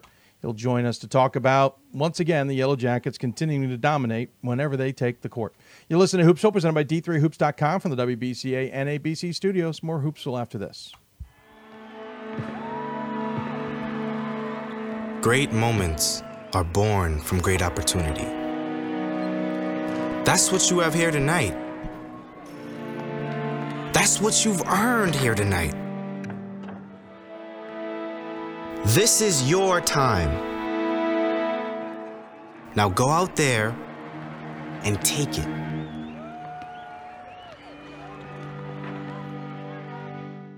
My name is Marcus Walker. I was All-State, won a state championship, a high school All-American, and played college and pro ball. I played because I love the game. I grind to be the best. I sweat because I put in work. I'm strong because I believe. When I want to bring it before game time, I come to the house that college basketball built, the CBE. No matter your skill, take it to another level. Elevate your game right here at the College Basketball Experience at Sprint Center. Something I discovered in myself is that if I have a goal, I can accomplish it. It's a well-rounded experience. At a Division III school, you primarily a student athlete, so the school is really shaped around you developing yourself as a complete individual. It helps a lot that you have a family with your team that can guide you.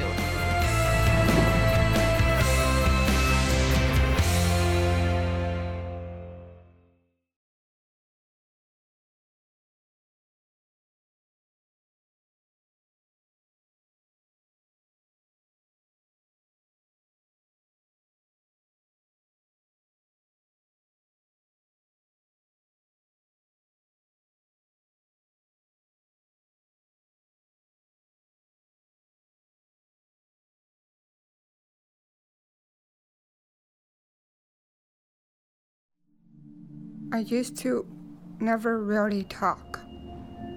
Ever. I was afraid if I said something wrong, everyone would laugh at me.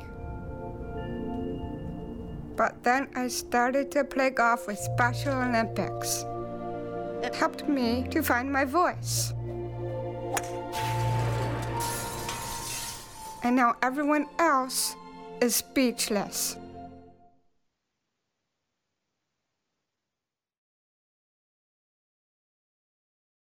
Welcome back to Hoopsville, everybody. Hope you're enjoying the show.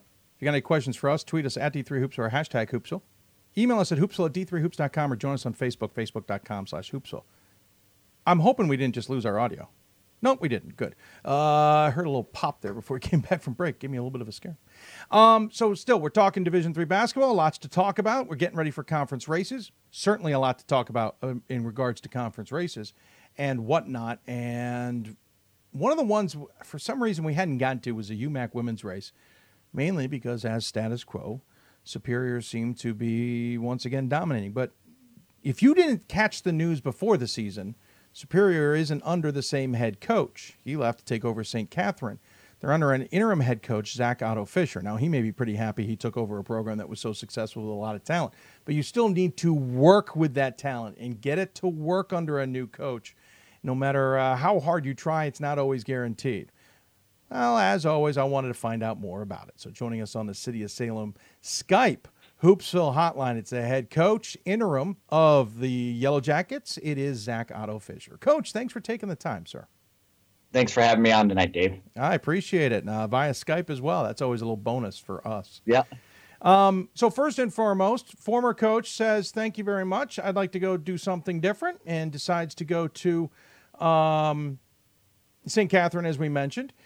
Yep. Did that decision catch you by surprise? Did you guys know that was coming? And did you think, and by the way, I probably should mention, was Don Mulhern. Did you think that was end up being your job then as a result? No, truthfully, it kind of caught everybody on campus off guard a little bit. I mean, I know I've known Don for years, and I know he's always wanted to get closer to home. His family's from southern Minnesota. And truthfully, this happened all in about a week time period where he knew that he was going to be getting, an interview down there. He got offered the job and then talked with our AD and tried to figure out what was going to be the best situation for our girls on campus and what would be a seamless transition. And luckily, I was in the right spot at the right time. Yeah, that is a right spot at the right time. You're right. Yeah. I'm trying to remember, how much time was that before the season started? I want to say it was about a month and a half. Yeah, it was. Beginning of September. School had started about a weekend. That's so, right. Yeah, I think it was exactly about 4 weeks before season started. That's right. But again, you don't seem to have missed a beat. The team still is clicking along, 21-4, 16-0 in the UMAC. Nothing against the UMAC. It's not as difficult as the WIAC, which you guys have now been out of. This is the 4th season in the UMAC. But how's the season been from your point of view? We'll talk about the specifics of losses in a bit, but how has it come from your point of view overall? Exactly what you said.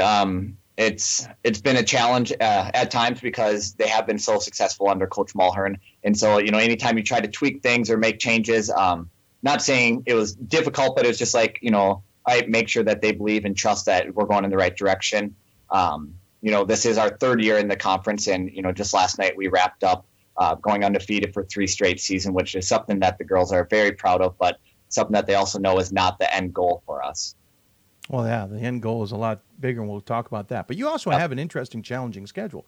You took on Eau Claire earlier in the season, and they thumped you pretty good. And I have a feeling that was 2nd game of the season. There may have been some growing pains behind that one. Then St. Benedict got you, and we now know St. Benedict's having an outstanding season. They beat you by 3. And then back-to-back losses at Wartburg. Of course, to Wartburg. No shame in that. They're still undefeated. No. And then Gustavus Adolphus, who's also having a tremendous season in the MIAC, tripped you up. So if you look at it, the 4 losses aren't that bad. You actually are, they're really good barometers to understand where you guys are as a program.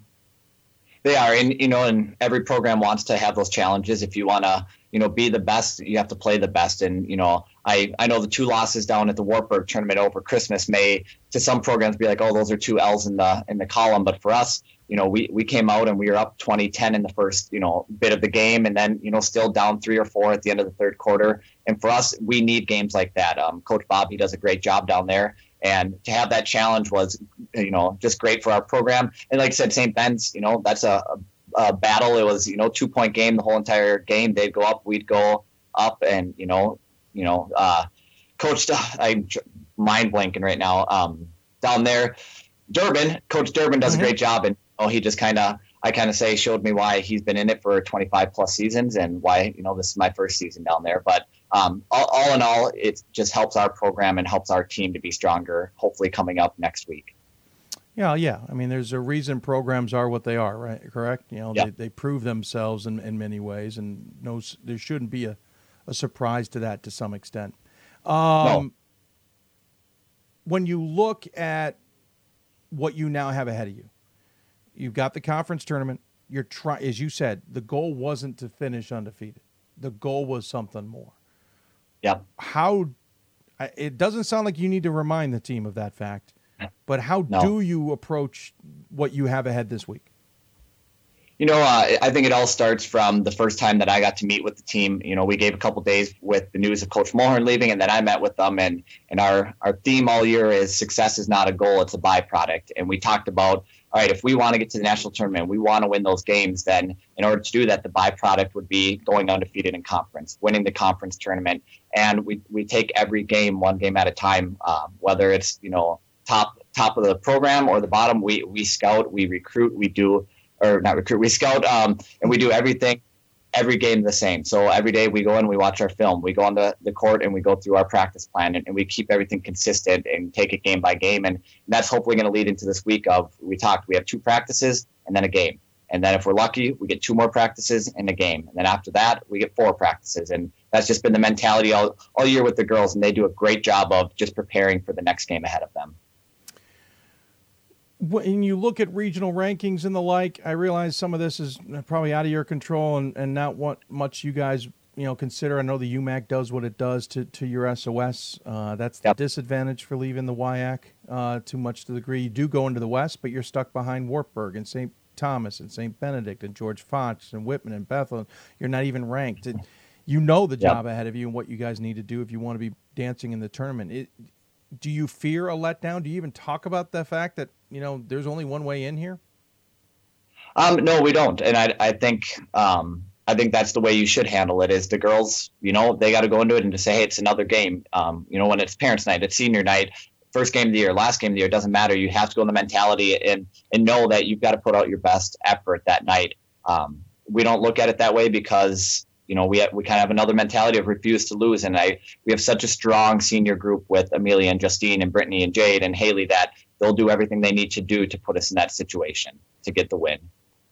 You average about 72 points a game, giving up about 56. You only have 2 players in double figures, and Haley Contney at 15.5 points a game and about 14 points a game for Hannah Norland. Yeah. There isn't anybody else statistically that then jumps out at anybody. You have 4 or 5 or 6 players who have 6 points a game. Mm-hmm. Now, that's about right. Is this a team that relies on those 2 in the sense of Haley and Hannah to put up the points to keep you guys in games?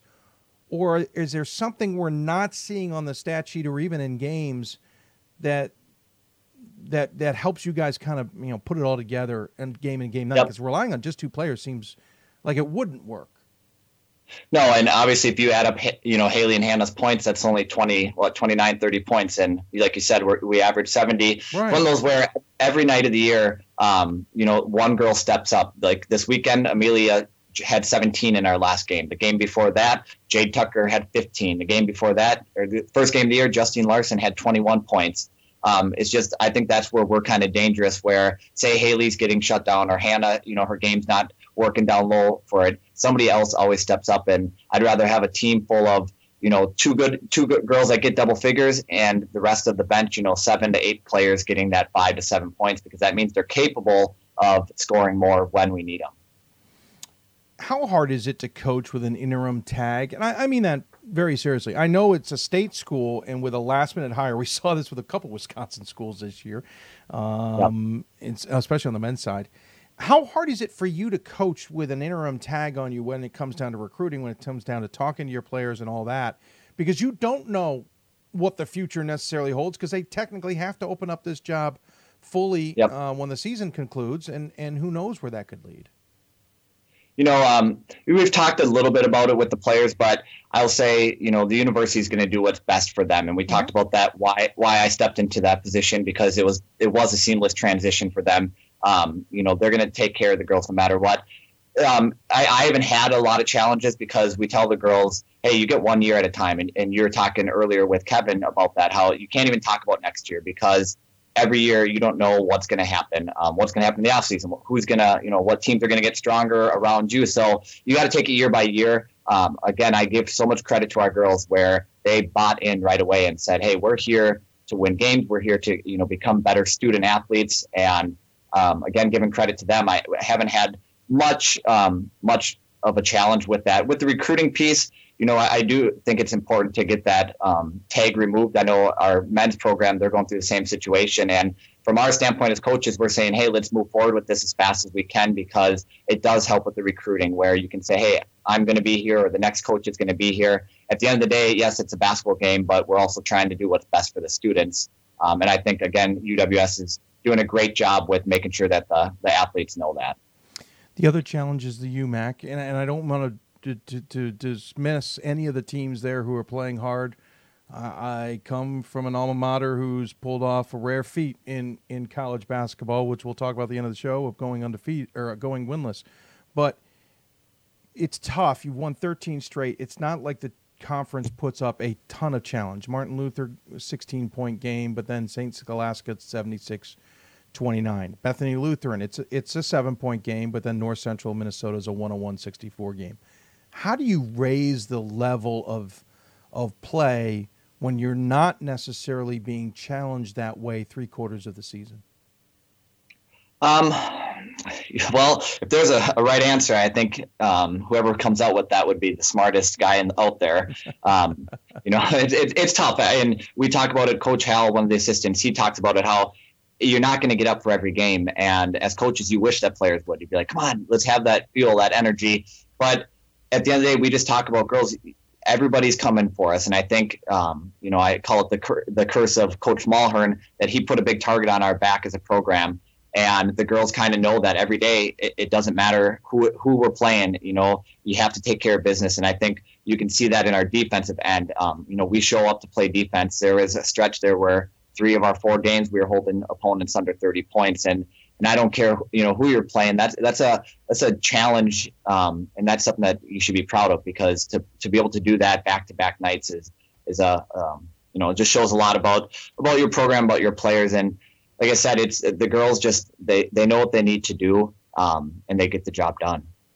Well, you've been getting the job done for a while as a program. I don't remember the last time we weren't expecting Superior to be at the top of the conversation. Of course, the WIAC is very happy you guys have left. Just for the record, they tell me it every year. But congratulations on keeping the program status quo, for the lack of a better description. It's a tough thing to do as an interim head coach stepping in as the former coach has left. And you guys are off to a tremendous start. You're not tremendous start. We've wrapped things up, darn it all. It's old habit. The new season. It just feels like a start still to me. Obviously, conference schedule ahead, and we appreciate you taking the time, and the focus, I know, now turns towards that in the NCAA. So hopefully we'll be still talking about you in the tournament a week from now. As always, we give the coach the final word. Even if it's an interim coach, don't worry. We always give the coach the final word. Any final thoughts you want to share with those who may be tuning in? Just want to say I appreciate getting Superior out there and talking about the UMAC. It's a conference that's getting stronger and stronger every year. And again, I just appreciate you taking the time and talking about us. And for all the work you do, I know the people speaking earlier said it, saying you make it easier for us as resources where we can just click on and go on your website. Truly appreciate all the work you guys do. Well, thank you. I know the guys appreciate that as well. Thank you for your time, because it's a lot easier to do these shows when coaches like yourself, especially in a scenario nobody knows. I asked these coach requests this week very late. Thanks for coming on, and I appreciate you taking the time, and good luck the rest of the way. Thank you, Dave. Absolutely. Zach Otto Fisher joining us on the City of Salem Skype hotline. Appreciate him taking the time to do so. win and get in, and then Superior is always one of those tough teams you don't really know what to expect, and anybody who's going to have them early in the tournament better be prepared. We're going to take another break. When we come back, we'll talk women's basketball, and still ahead, we'll talk to Brendan Gulick out of the Great Lakes region, talk about the crazy OAC NCAC race and more, and then Ryan Scott will join us about the top 25. But first, Rose-Hulman women's basketball, one of the top defenses in the country. We're not talking a lot about them. We'll take a break. When we come back, more Hoopsville from the WBCA and ABC studios. Back after this. I did receive a non-athletic scholarship upon entering school. I got the presidential scholarship, which was huge for me. I think there's more opportunities for academic scholarships in Division III. I did receive academic scholarships. Just being involved on campus, being a leader, all those things combined kind of get me recognized. It's a great experience for me.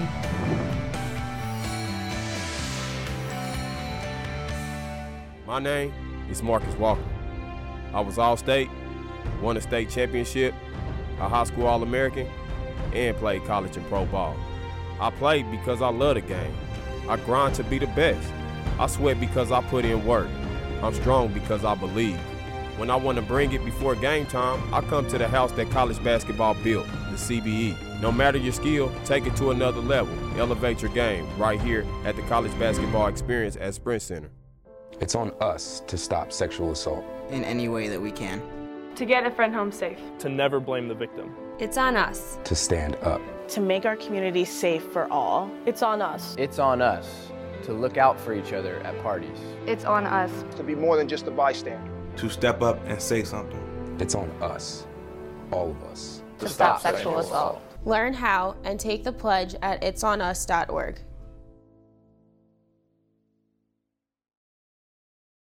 We've got more schools than Division I, more fans than Division II, and more upsets than March Madness. There's 800 programs with over 11,000 games leading to 2 national championships. And we've been covering it all for over a decade. From Eastern to Occidental, from Puget Sound to Piedmont, from Southwestern to the University of New England, and from Hope to Calvin.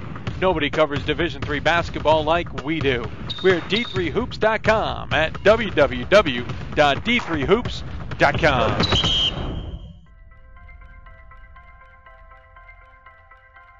I'm a Division III student athlete, and I know how powerful words can be.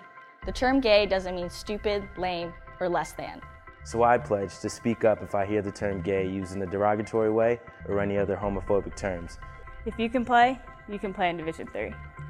I'm a Division III student athlete, and my teammates unconditionally accepted me as part of their family. So now I pledge to do the same for others. If you can play in Division III. Welcome back to Hoopsville, everybody. Hope you're enjoying the show.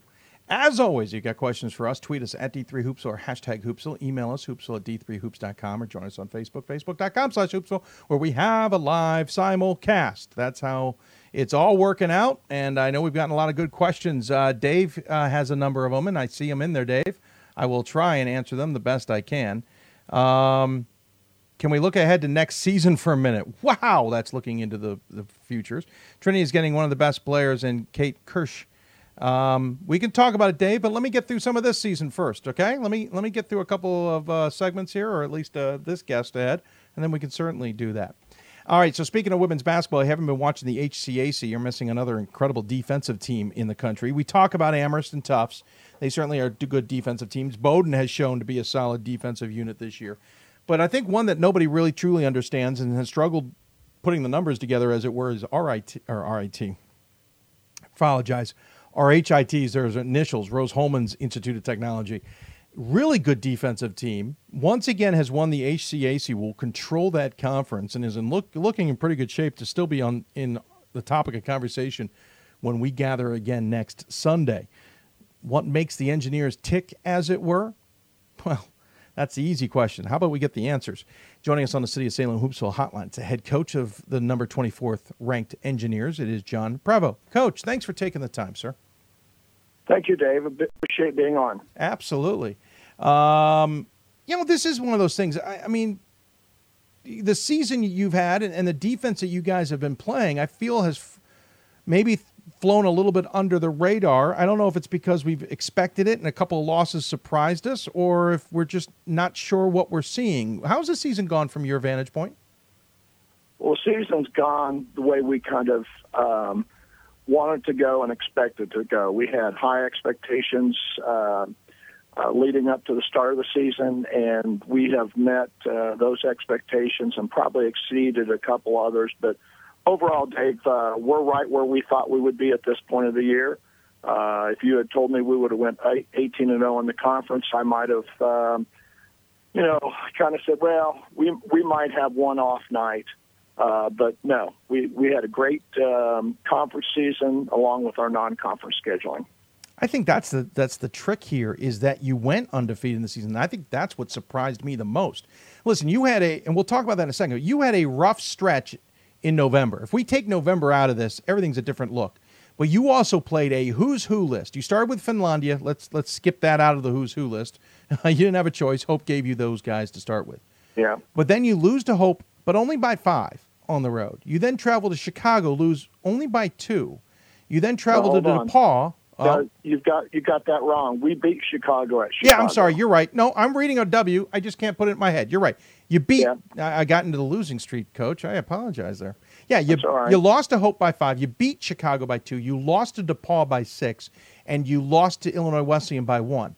All 4 of those teams are pretty darn good this season by everybody's definition.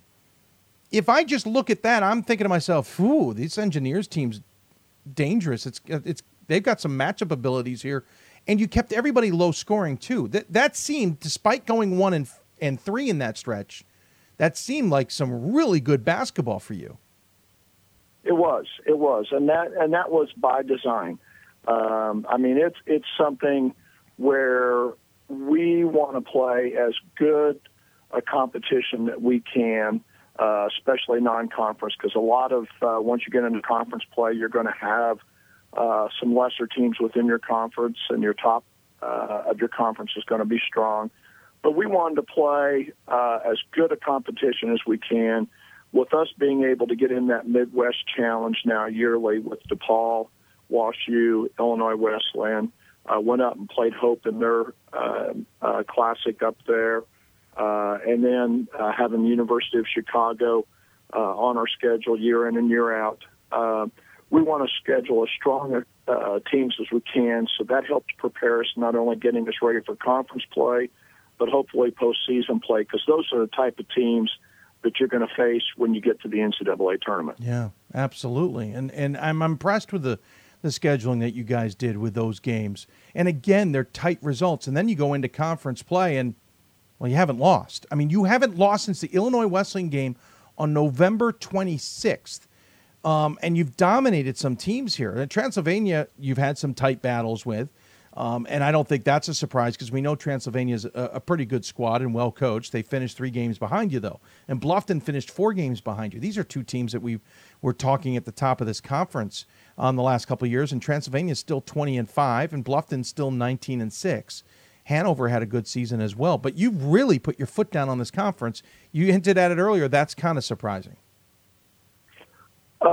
Yes, and I mean we've done that the last 3 years. We've won the regular season HCAC. But someone tripped you up those times. And everything, but no. But I think our strength of schedule preseason helped us get ready for our conference season, and I think that's important. And the squad that I have wants to set their sights high. They set their expectations high. And matter of fact, I had 2 seniors that came back after Christmas, after playing 4 conference games, coming back after Christmas, and we sat down as a team to talk about our expectations, about our goals. Do we need to modify them? Do we want to change them a little bit? Did we set some things maybe a little high? Where we're at right now, kind of revisiting everything. And they both said, Coach, we have something we want to add. We don't want to be just regular season conference champions. We want to go undefeated. And I looked at their teammates, and they all just shook their head. Yeah, we want to strive for that. That's what we want to push ourselves for. And lo and behold, we accomplished that. And so those 2 seniors had a lot of will and determination, along with the rest of the team, to accomplish that. what's interesting is, you got dinged up at least the last couple of seasons. 1 loss last year and 2 losses in conference. So, to go undefeated against Transylvania and to go undefeated against Bluffton, that certainly says something. But the job's not done. You still have the conference tournament ahead of you guys. And I know that takes a lot of priority in your book in what is a very crowded Great Lakes region to begin with, regionally ranking-wise, because you've got Hope and DePaul and whatnot in that Thomas More, certainly. How are you getting the team ready for what will certainly be very tough tests, because everyone's going to be coming gunning for you? Well, one of the things that we've set up to make sure that we're ready for the conference tournament is we're in finals this week. We're on quarters, so this week is real challenging. If no one is aware of what Rose-Hulman is or where Rose-Hulman is, we have been the number one undergraduate engineering school in the world the last 19 consecutive years. Amazing. And so from an academic standpoint, my kids are challenged daily, so I wanted to challenge them more. So we've got our finals, our winter finals are this week leading up to the conference tournament. But that's also a precursor to our opening of the season. After our fall quarter, we have finals, and that opening weekend in Division III is right at the end of our finals week. So we kind of used that opening tip-off tournament when we went up to Hope as kind of a practice run, especially for the young kids, of getting them ready for this situation of knowing what they're going to face coming out of finals and then have to go up and play back-to-back nights and play stiff competition. Yeah, you've got a bunch of chemical, mechanical, biomedical engineers on your roster. Just reading we've joked, just reading the roster makes me feel like I didn't get much of an education. What was the turnaround? Because when you took over in 206, 207, you guys were 21-5, 13-3, finished second in the conference. The next year, 11-15, and then kind of hit a slide, going as low as 4-21, below 500 for a number of seasons. Got above 500 in 2014-15 when you finished 9-9 in conference, and then you guys broke through 2 seasons ago at 23-4. What was the switch? What happened that allowed you guys to just kind of come exploding back, as it were? Well, there's some factors that come into that. Part of it was I went from the men's side of basketball to the women's side. So early on, understanding the recruiting of what regions were going to be best for us, it took me a little while to get kind of the lay of the land and figure that out. And then, too, if you look at most engineering schools, you look at Purdue, you look at Georgia Tech, I don't care where you look at the number of females at those schools that are doing engineering compared to the males, it's going to be about 20% females, 80% male. Mm-hmm. We're at 25% here at Rose-Hulman, female, 75% male. So finding young ladies out there that want what we offer academically, and we're a very high academic institution, so they have to come be a tremendous student and want something in the engineering, math, or science areas. I mean, we're not a liberal arts school with the School of Engineering tied into it. We're an engineering school. So really finding that and then figuring out, we've only been co-ed here at Rose-Hulman now. This is our 23rd year of having females on our campus. So going from those aspects there and figuring out, I finally figured out I can't rely on a 5-state area of around Indiana here to recruit, because some years you might only have 2 or 3 kids in the state of Indiana that want to study engineering that are female, and maybe only 1 or 2 of them can get in academically. So, and then finding someone from an athletic standpoint that can help continue to build our program, make us better, give us those type of young ladies that can compete at the level that we want to compete at here at Rose-Hulman, along with the educational values. So I've had to cast my nets a lot farther out than most of our men's programs here If you notice my roster, it's not as diversified this year as other years, but California, Texas, Utah, Missouri, Colorado, South Carolina, North Carolina, and, of course, then the surrounding states of Illinois, Ohio, Michigan, Kentucky, Missouri, along with here in Indiana. So I've had to look and find those fits that can come in and help us continue to build our program. And really, we've got our roster sizes built up now, too, which has helped us with the depth.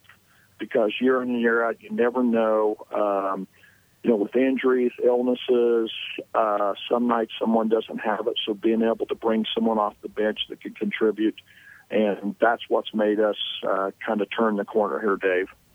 Well, how much also do you have to be prepared for those students who cannot give you the time and practice and maybe even have to miss a game because of the academic rigors of the college? Well, we put academics first, so we never practice till the academic day's over.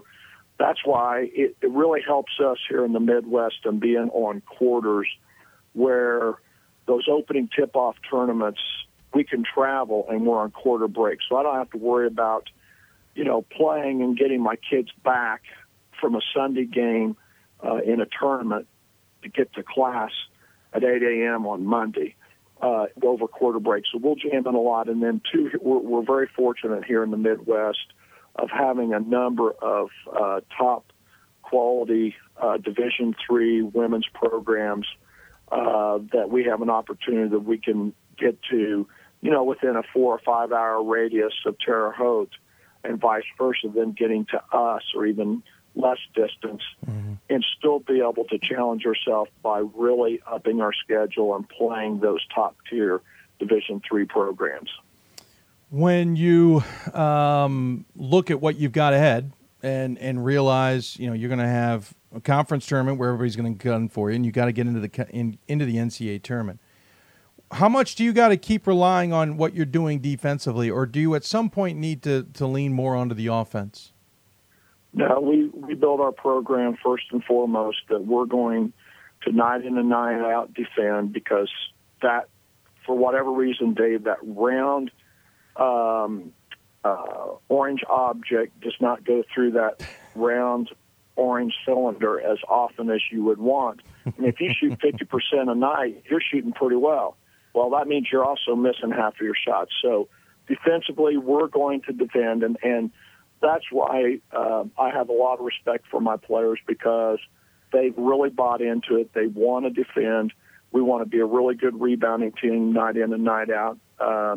And so, those are two things we hang our cap on, that we work extremely hard on, and they strive to be as good as we can be in those two areas. And they understand that. And from an offensive standpoint, we're extremely balanced. We don't have to rely on, one or two players nightly to go out and carry us offensively.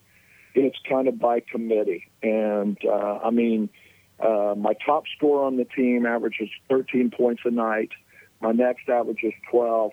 And then it goes down to, 10, 8, 7, 6, 5, 5, 4, 3, 7. And each night, any of those girls could go out and get me anywhere from 8 to 14 or 15 points. And it just makes it difficult for teams to prepare for us, because if they concentrate on one or two girls, now all of a sudden these other 3 or 4 girls are popping up on them and so forth. So we pride ourselves. We're very balanced. We play as a team. There's no egos. They understand this is what has put us in this position, and they enjoy it. I'm surprised that for as many engineers as you have on the team, maybe nobody's figured out how to shoot better. What I'm really surprised is the 3 best shooters you have on the team, only one of them is mechanical engineer. The others are either chemical or biomedical. I would have thought your mechanical engineers would have had an advantage in that situation. But apparently it doesn't hold out that way. You're led by Ali Bromanchenko, 13 points a game, 7.5 rebounds a game. Not too shabby at all. Junior, by the way. Sierra Franklin, 10 points a game, 6 rebounds a game. Junior, by the way. your two double figures are juniors. Your senior in was it Elijah Dilworth? Yes, Elijah Dilworth. 8 points a game, 3.5 rebounds a game. One of your top assist players at 2.2. Your top assist player is Allie's sister Abby at 3.5. No shock there. Abby probably knew full well that Allie wants the ball. They're twins, if I remember correctly, and they're probably communicating between themselves without anybody realizing that. We'll get back to the twins, but how important is it to let everybody kind of understand this team ain't going away anytime soon? Oh, no. And, it's something where my junior class is extremely talented, real deep there. But my two seniors this year have really been kind of the heart and soul and have really stepped up with their roles going from juniors to seniors in being our leaders and really accepting and help pushing and challenging and supporting and encouraging their teammates. And without those two, and then Lindsay Fagerberg is my other senior other than Elijah. And Lindsay going into her senior year hadn't had a lot of exposure experience at the varsity level. Here and there, she worked extremely hard. It was important to her going into her senior year. She wanted to be get more time on the floor when it mattered. And she came back, after last summer, after an internship, and had really worked hard and really, really stepped into that and has been a starter since day one of this year for me.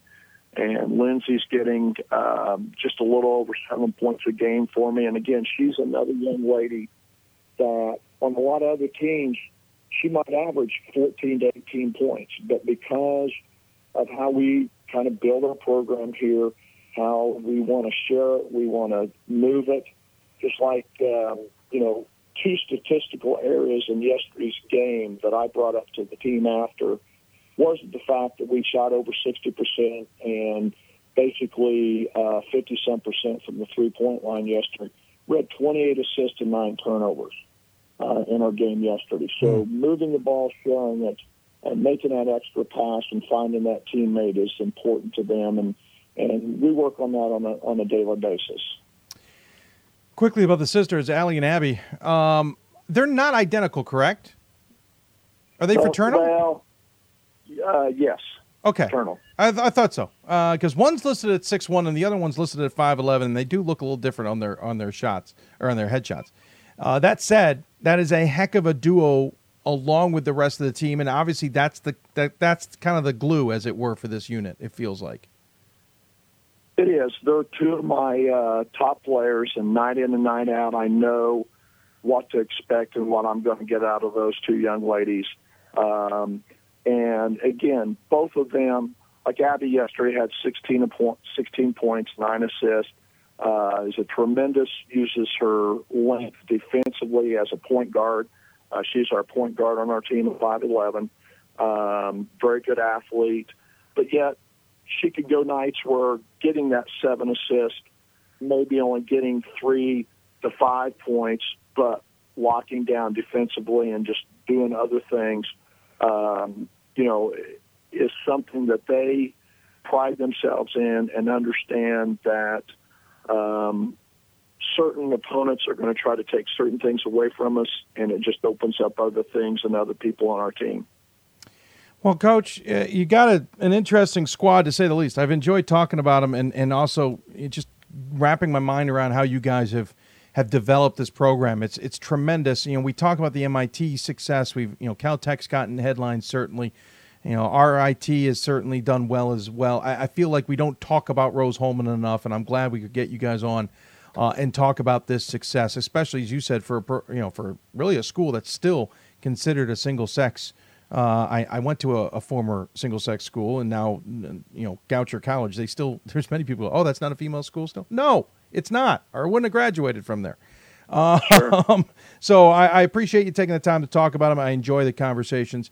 Good luck the rest of the way. And certainly we look forward to talking about the Engineers in the NCAA tournament, and I hope we're talking about you next Sunday night. As always, we give the coach the final word. Any final thoughts you want to share with those who may be tuning in? If you get a chance, come out and see us. We're a fun team to watch.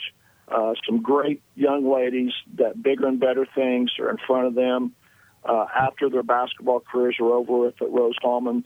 I know I'll be picking up and reading about their tremendous things that they're involved in with their careers and moving forward. But, Dave, we really appreciate you guys taking the time, bringing our school out to the country here. And as you mentioned earlier, the Engineers doesn't look like they're going to be going away soon, and we will not. We are getting our program going, and we're going to be one of the top Division III women's basketball programs and moving forward here. Well, congratulations. You're certainly stepping in the right direction, and hats off to your players, and we'll look forward to talking more about the Engineers down the road. All right, Dave, thank you very much. Absolutely. John Prevost joining us on the City of Salem Hoopsville hotline. Again, the Engineers in control of the HCAC right now. They'll control the tournament when it comes to their home, as it were. Their opponents still to be determined between Hanover or Earlham.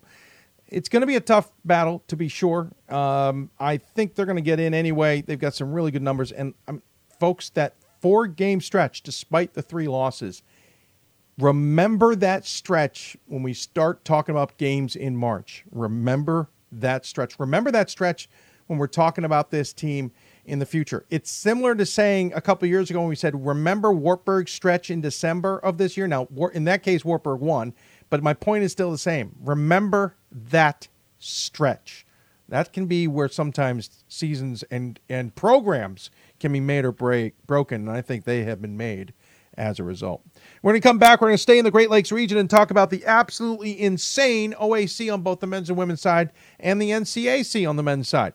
Brendan Gulick will join us. He knows a thing or two about that area. Former John Carroll graduate and calls games for Baldwin Wallace. He'll give us a regional report. And still ahead, Ryan Scott joins us for our Top 25 Double Take. You're listening to Hoops Hope, presented by D3Hoops.com from the WBCA NABC studios. More Hoopsville after this. College basketball lives in Kansas City at the College Basketball Experience at Sprint Center. The College Basketball Experience is the place to get your game on. It's not a museum, it's an experience you won't forget. Discover the history of the game in the National Collegiate Basketball Hall of Fame, featuring the Gallery of Honor, Mentor's Circle, and Honor Theater. Suit up in the latest CBE logoed Nike gear at the CBE Hoop Shop. Elevate your game today and visit the house that college basketball built. For the love of the game. But for those of us who are Division III student athletes, it's more than that, a lot more. Sure, the game is important, but as we work so hard to build both mind and body, it's more about team. That is why NCAA Division III teamed up with Special Olympics, and in giving the gift of sport to those for whom it seemed an impossible dream, we are working to make this a better world. Help us keep that dream alive. You can make a difference. This is why we love sports. It's in the way they play, free from the pressures and all the money talk. Playing for simply the love of the game, where everyone has a shot at their definition of success on and off the field. This is what we love about sports, and what we can still love about college sports.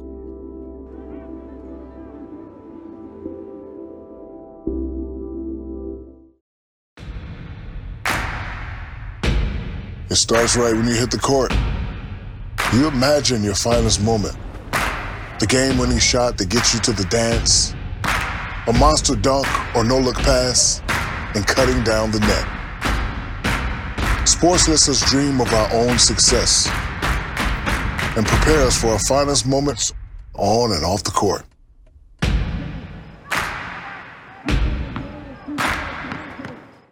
We've got more schools than Division I, more fans than Division II, and more upsets than March Madness. There's 800 programs with over 11,000 games leading to 2 national championships. And we've been covering it all for over a decade. From Eastern to Occidental, from Puget Sound to Piedmont, from Southwestern to the University of New England, and from Hope to Calvin. Nobody covers Division III basketball like we do. We're at d3hoops.com at www.d3hoops.com. Welcome back to Hoopsville, everybody, on this Thursday as we head into overtime. We warned you this was going to happen. We warned you on the last show it was going to happen. And here we are into overtime. A reminder, a little programming note, Thursday will be on the air at 7 o'clock Eastern time as well, most likely into overtime on that show as we try and get as much as we can covered. I will preview now that we will get a look at the NESCAC tournament from an outsider's point of view.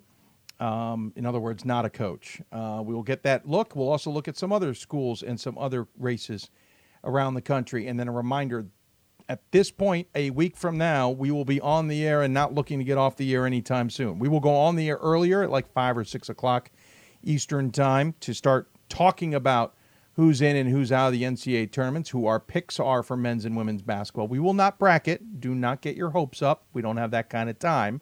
Ryan and the crew will do that behind the scenes, but we will at least start the picks. Most likely women first, men second, but up for debate. That's next week. And then, of course, the following Monday, the 23, 24, 27, 26, whatever, the Monday, bracket specials with the NCAA, with yours truly, and this studio. Already got word that at least a couple schools might be sending us some stuff for that.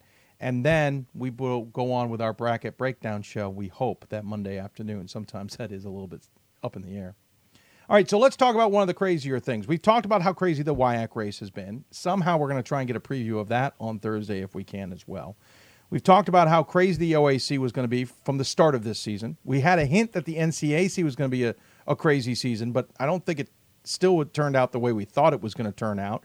Team on top that no one really had their eye on, and a team not on top that everyone had their eye on, and plenty more. The Great Lakes has been insane, and half the reason that Wednesdays and Saturdays, when you log on to the d3hoops.com scoreboard, is painful, at least for us voters. It's also incredibly enjoyable. One of the guys who knows that conference probably better than most and maybe better than he should is our friend Brendan Gulick. He is a graduate of John Carroll, which we don't hold against him necessarily, but he's also broadcast a lot of games for Baldwin Wallace.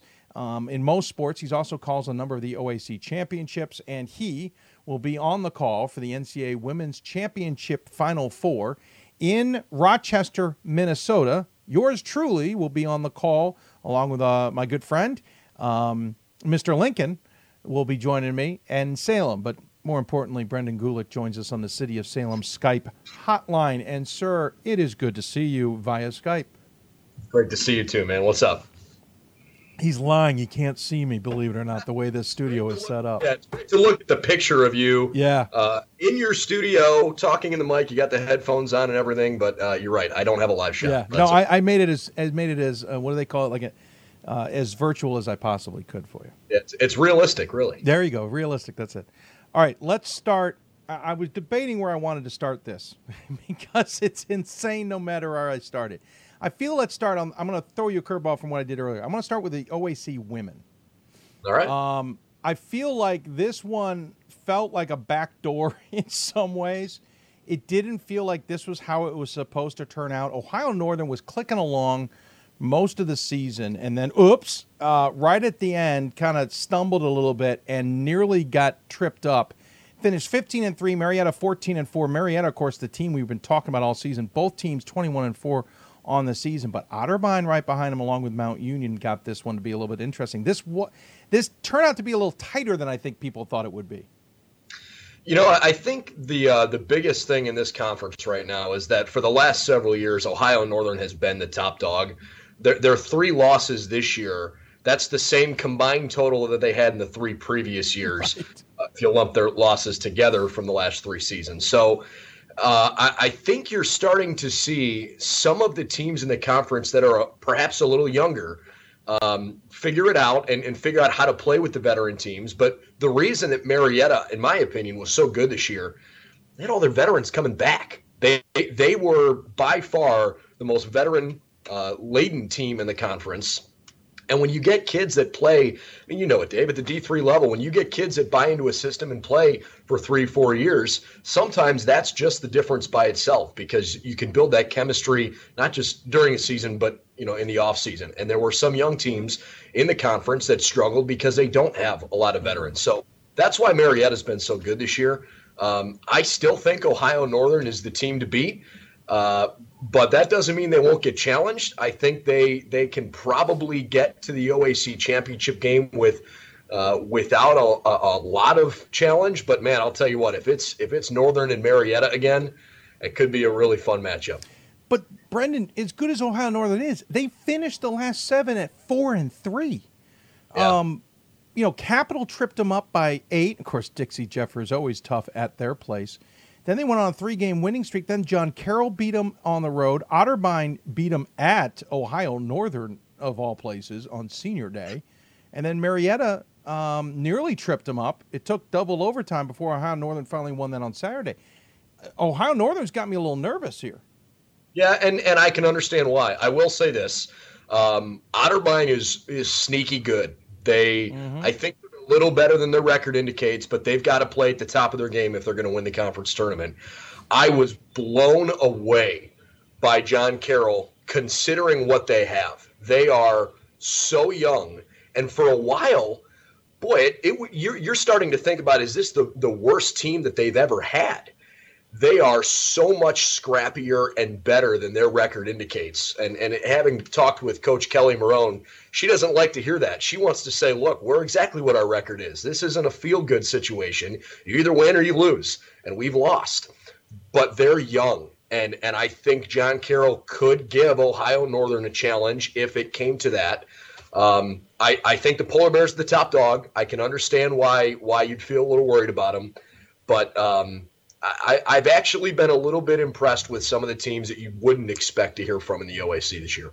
By the way, Otterbein had a stretch there where they lost 5 of 7 games. That ended in mid-November with a loss to Baldwin-Wallace, because after that they rattled off, I think it was something like 9 straight wins before Mount Union tripped them up on Saturday. So, they're certainly in play. And again, Marietta's in play, though Marietta also struggled down the stretch out of their last, let's see if I can do math, 8 games. They did lose 3 of them, including that double overtime game to Ohio Northern. How do you see Ohio Northern? Do you see anybody else coming out of this conference for bids this year? I think Marietta gets in. In fact, I thought it was really interesting that in the last regional rankings, and now that Northern's beaten Marietta a second time, it's probably going to change. But in the second go-round, Marietta was actually 2 slots ahead of Ohio Northern. Yeah. Apparently the national committee liked them that much more than the Polar Bears. So given that Marietta's losses this year, they had an overtime loss to Otterbein. They had one other game where they kind of stubbed their toe, and then they lost to Ohio Northern twice, but neither of them were blowouts, especially if Marietta can play them well. And if Marietta doesn't have, maybe a too close of a win, I guess, a way to say it, in a quarterfinal or in a semifinal, I have a feeling Marietta is going to get in, only because the Great Lakes region on the women's side is ridiculously strong. And the teams that don't win the automatic qualifiers, I think they're going to be the first couple off the table. So it's going to bring a team like the OAC runner-up, who might be 6th or 7th in the region. I think it might bring them in the conversation sooner, and I think they might get a nod. Yeah, DePauw's in no matter what. Hope's in no matter what. So is Trine. One of them's going to lose. One of them's going to be at the table. One of them's going to, and they're going to be gone. Thomas Moore's in no matter what. Rose Holman's probably in no matter what, which then leads us to Marietta at the next one at the table. Granted, the rankings are going to change here. Marietta, Transylvania, Ohio Northern. Ohio Northern might be the only one who might be in a little bit of a tough spot, but there's a lot that could change. Let's switch over to the OAC men. Oh, what a fun conference, huh? Oh, I mean, listen, you and I talked in the preseason. We talked early in the season, not on air. We talked quite a bit off air. I don't know why we haven't talked more on air. We talked in the middle of the season. We talked in the last couple of weeks. We have always said it's going to be a hell of a race.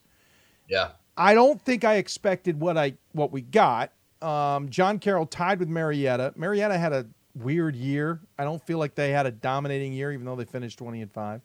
Ohio Northern came into the picture. Baldwin-Wallace was doing really darn well. I liked them. And then apparently the wheels came off the bus near the end of the season.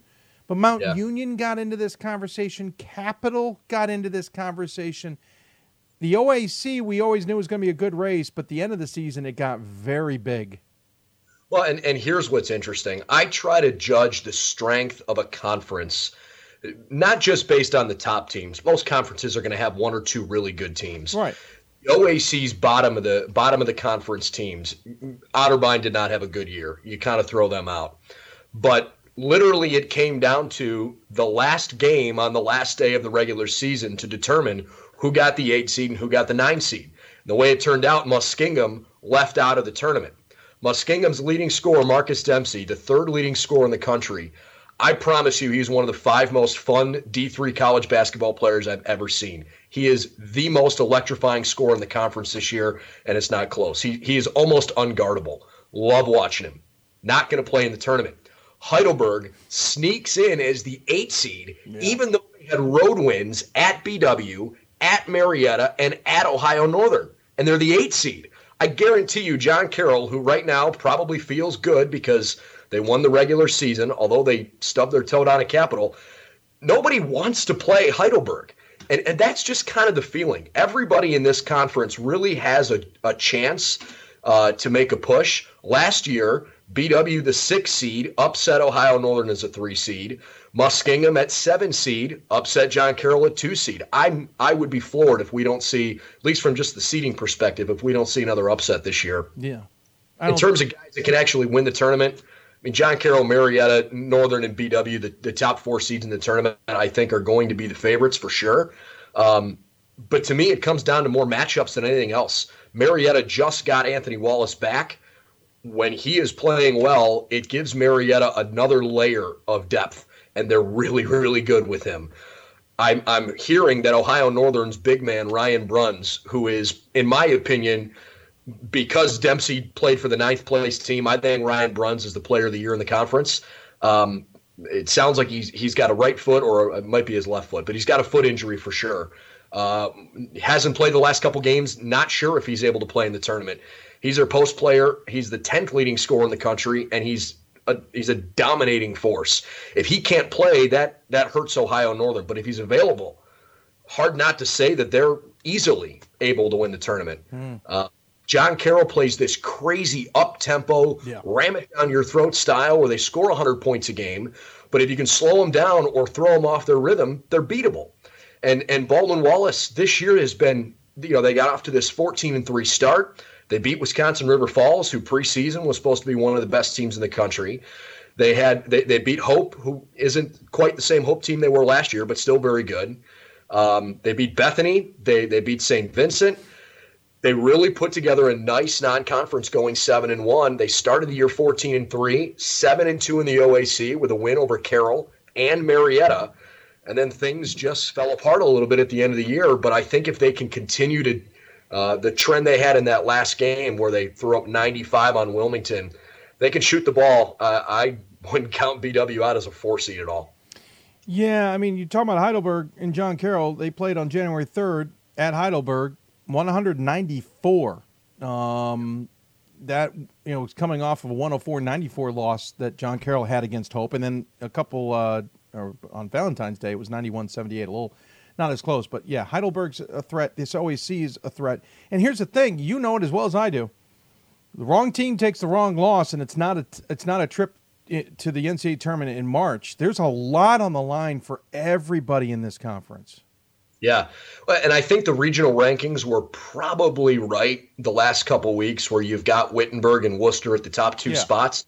And then it's the top 4 teams in the OAC, and that's not throwing any shade at the Heartland or the Pac or up in Michigan. I mean, I think there's some good teams in those conferences, but you've got 4 really darn good teams at the top of the OAC, and you're right. If you have a loss at the wrong time, if John Carroll, for example, gets upset in the quarterfinals of the OAC tournament like they did last year, I don't know if they get in this year. I mean, it's going to be really interesting to see how that shakes out. It's almost as if you can't have a bad loss more than you need a good win when you're at this point and everybody's just fighting for that extra spot. Yep. Speaking of Wittenberg and Worcester, they finished with a thriller. Shocking, right? Wittenberg, a tremendous season, though a little scary end to themselves. A 2-game losing streak before Worcester tripped them up. They finished 2 games ahead of Worcester in the conference standings. Ohio Wesleyan, I am being nice to everybody who's listening to the show, who's giving me a hard time. I'm not talking about the Battling Bishops, okay? Finished 3rd, then Hiram, Denison, Wabash. This is one of those conference races where, okay, I'm going to mention the Bishops. A couple people have told me that's the one team that if they get hot, no one wants to see. But listen, I don't necessarily want to see DePauw either, because we've seen them as a deep seed under their head coach make a nice little run. If I'm Wittenberg, I'm a little worried about how things finish. And if I'm Worcester, I'm feeling pretty good, except for the fact I might have to go to Wittenberg. Yeah, I think Worcester probably has the upper hand in terms of what they feel like. Knowing that they came off the game they did leaves them with that little bitter taste in their mouth. I mean, I'll in all transparency, I haven't seen either team in person this year, but I've tried to follow them as best I can because they've had great years. In talking to a couple people around the league, I've asked them flat out, I'm like, hey, look, at this point, Wittenberg still hasn't lost a game. Are they for real, or have they just kind of gotten lucky? And to a person, everybody said, no, this team's pretty good. It's really hard to go undefeated. It almost feels like, is it better to get a couple of losses out of the way to let you know, hey, we are beatable. We can't just put this thing on cruise control because we're not Amherst on the ladies' side where they just steamroll everybody. Most of the time. And I'm not throwing shade at the NESCAC. No, either. I It's know. a great conference. But the idea that you can just almost fell there. You can just you almost have a game every night where, I mean, gee, if you're Wittenberg, I think you have to remember that you got to stay locked in. And from Worcester's perspective, here we go again. They win 20 more games. I can't remember the last time they lost more than 4 games in the conference in the regular season. They're always there. They always play well. Their home crowds are great. It's going to be a fun end of the regulars, not just the regular season. I hope the tournament ends similarly to what the regular season did. Yeah, agreed. It's going to be a good race. Hey, sir, I appreciate you coming on. I have a sinking suspicion we'll get you a little bit more on the show, especially as we get closer to Rochester, Minnesota, where you head to call the games for the NCAA as well. But as always, we give our guests the final word. Sir, any final thoughts you want to share with those who are tuning in? I love D3 basketball. I think it's a ton of fun, and it's been a lot of fun to cover some kids, especially in Northeast Ohio here, who really play for the love of the game. Wherever you might be listening, if you have a chance to go out and support your local D3 schools, you don't see as much publicity. This is a great show because it gives people a chance to really stay dialed in and tune in what's going on. But the kids love playing in front of big crowds, and you'd be surprised. There's some pretty darn good talent. Just because it's Division III doesn't mean these kids can't play. So if you have a chance to catch any local conference tournaments or maybe the NCAA tournaments, I hope you do. And if not, listen in because we love the support too. Yep, that's a good call, sir. Well done. We'll talk to you soon, all right? Sounds good. Thanks, Dave. Thank you. Brendan Gulick joining us once again, John Carroll alum, Baldwin Wallace broadcaster, OAC championships on occasion, and we get to see him in Rochester, Minnesota. And if you're not watching him, you should be watching us in Salem, Virginia. I'm not saying you should have any priorities, but clearly I'm the guy you should watch, and then Brendan, you know how it works. Hey, we're going to take a break. When we come back, joining us on Skype, Ryan Scott will join us. We'll do our top 25 double take. If you got questions for Ryan and I, get them to us soon because we're not going to have a lot of time. You're listening to Hoopsville, presented by D3Hoops.com for the WBCA NABC studios. More Hoopsville after this. Great moments are born from great opportunity. That's what you have here tonight. That's what you've earned here tonight. This is your time. Now go out there and take it.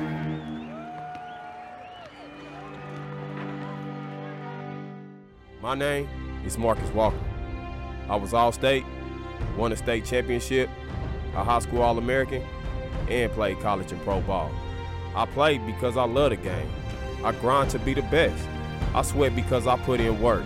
I'm strong because I believe.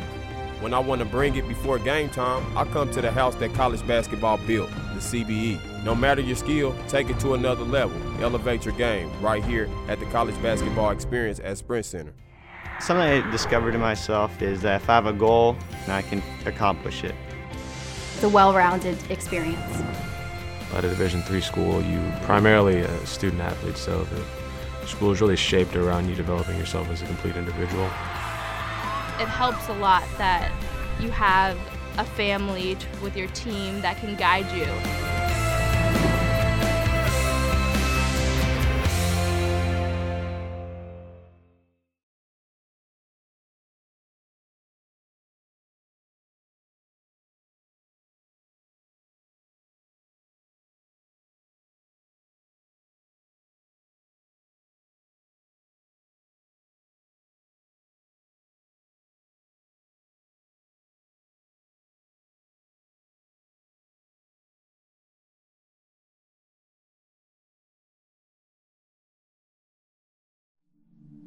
I used to never really talk, ever.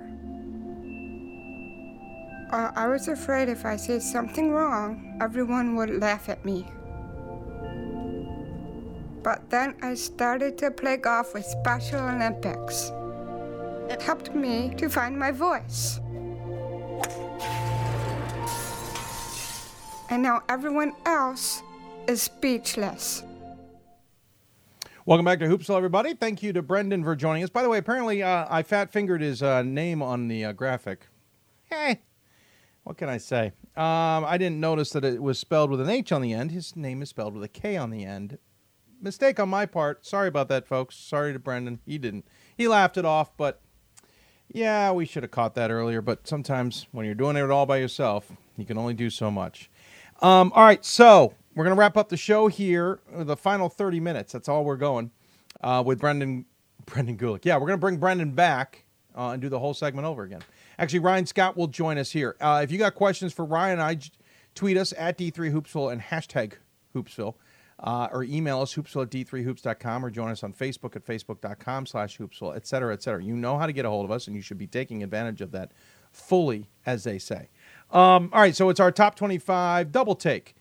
We always talk about who we think may be a dubious team, who might be a deep dive on a team, somebody we haven't considered, or we also debate some. Flying a little bit by the seat of our pants a little bit because there's so much going on, and we're getting ready for conference championships. But joining us on the City of Salem Skype hotline, it is the aforementioned Ryan Scott. Sir, good to see you as always. Hello, good to be here.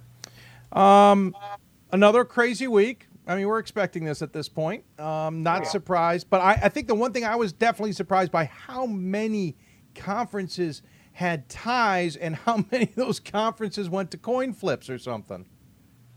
Yeah, it was a little bit crazy. This was actually, I didn't have as much of a chance to follow it on Saturday because I traveled up to watch the Swarthmore F&M game. Usually I'm the one digging into the conference websites to find all the tiebreakers and everything, but I didn't quite get the chance this year. Yeah, well, someone asked us, do you guys dive into the tiebreakers? I said yes, and it's too bad more conferences wouldn't put that information online, to be honest. I don't know why you would hide it behind password codes anyway. It's good information for people to have. Yeah. By the way, you did see Swarthmore. Gives us a quick chance to talk about them. I know you and I had a quick repartee back and forth on our chatting system. I was also busy with things going on Saturday. You were surprised by how big F&M is, and I said to you, yeah, I was pretty impressed with their size as well, but I don't know if you saw the same thing I did. It felt like they don't know how to necessarily utilize that size. Well, it's mostly freshmen. You look at that roster, and I think there's 3 seniors this year and like 1 or 2 juniors, and pretty much everybody else is freshmen. So, I imagine they have to play their way in a little bit. I think they'll be an exciting team coming up. It was a great recruiting class. Yeah, no, they lose Brendan Federici, which broke the 2,000 point barrier for a Centennial men's player to ever do that, which in hindsight is pretty spectacular.